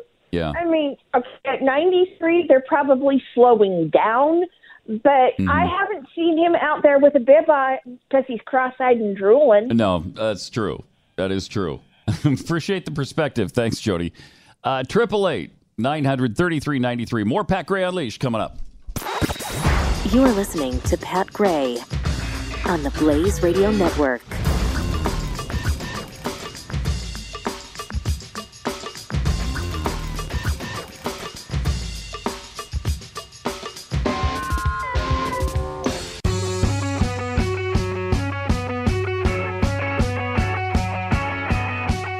Pat Gray Unleashed. Welcome to it. 888-900-3393. Hey, really considerate of Nate Miller to that's the word. Tweet me the rankings of the bottom, 15 or 20 college football programs in America. That was Nate. Hey, thank you so much. Sure. That's incredibly thoughtful of you. A helper, if you will. The 115th worst team in the country right now is Nevada. Okay. Kansas is 116, followed by Old Dominion, Ball State, Bowling Green, Charlotte. Okay. Charlotte? Never. I don't know. They're better than somebody. Is Charlotte an FBS football program? I don't even know. Charlotte? What?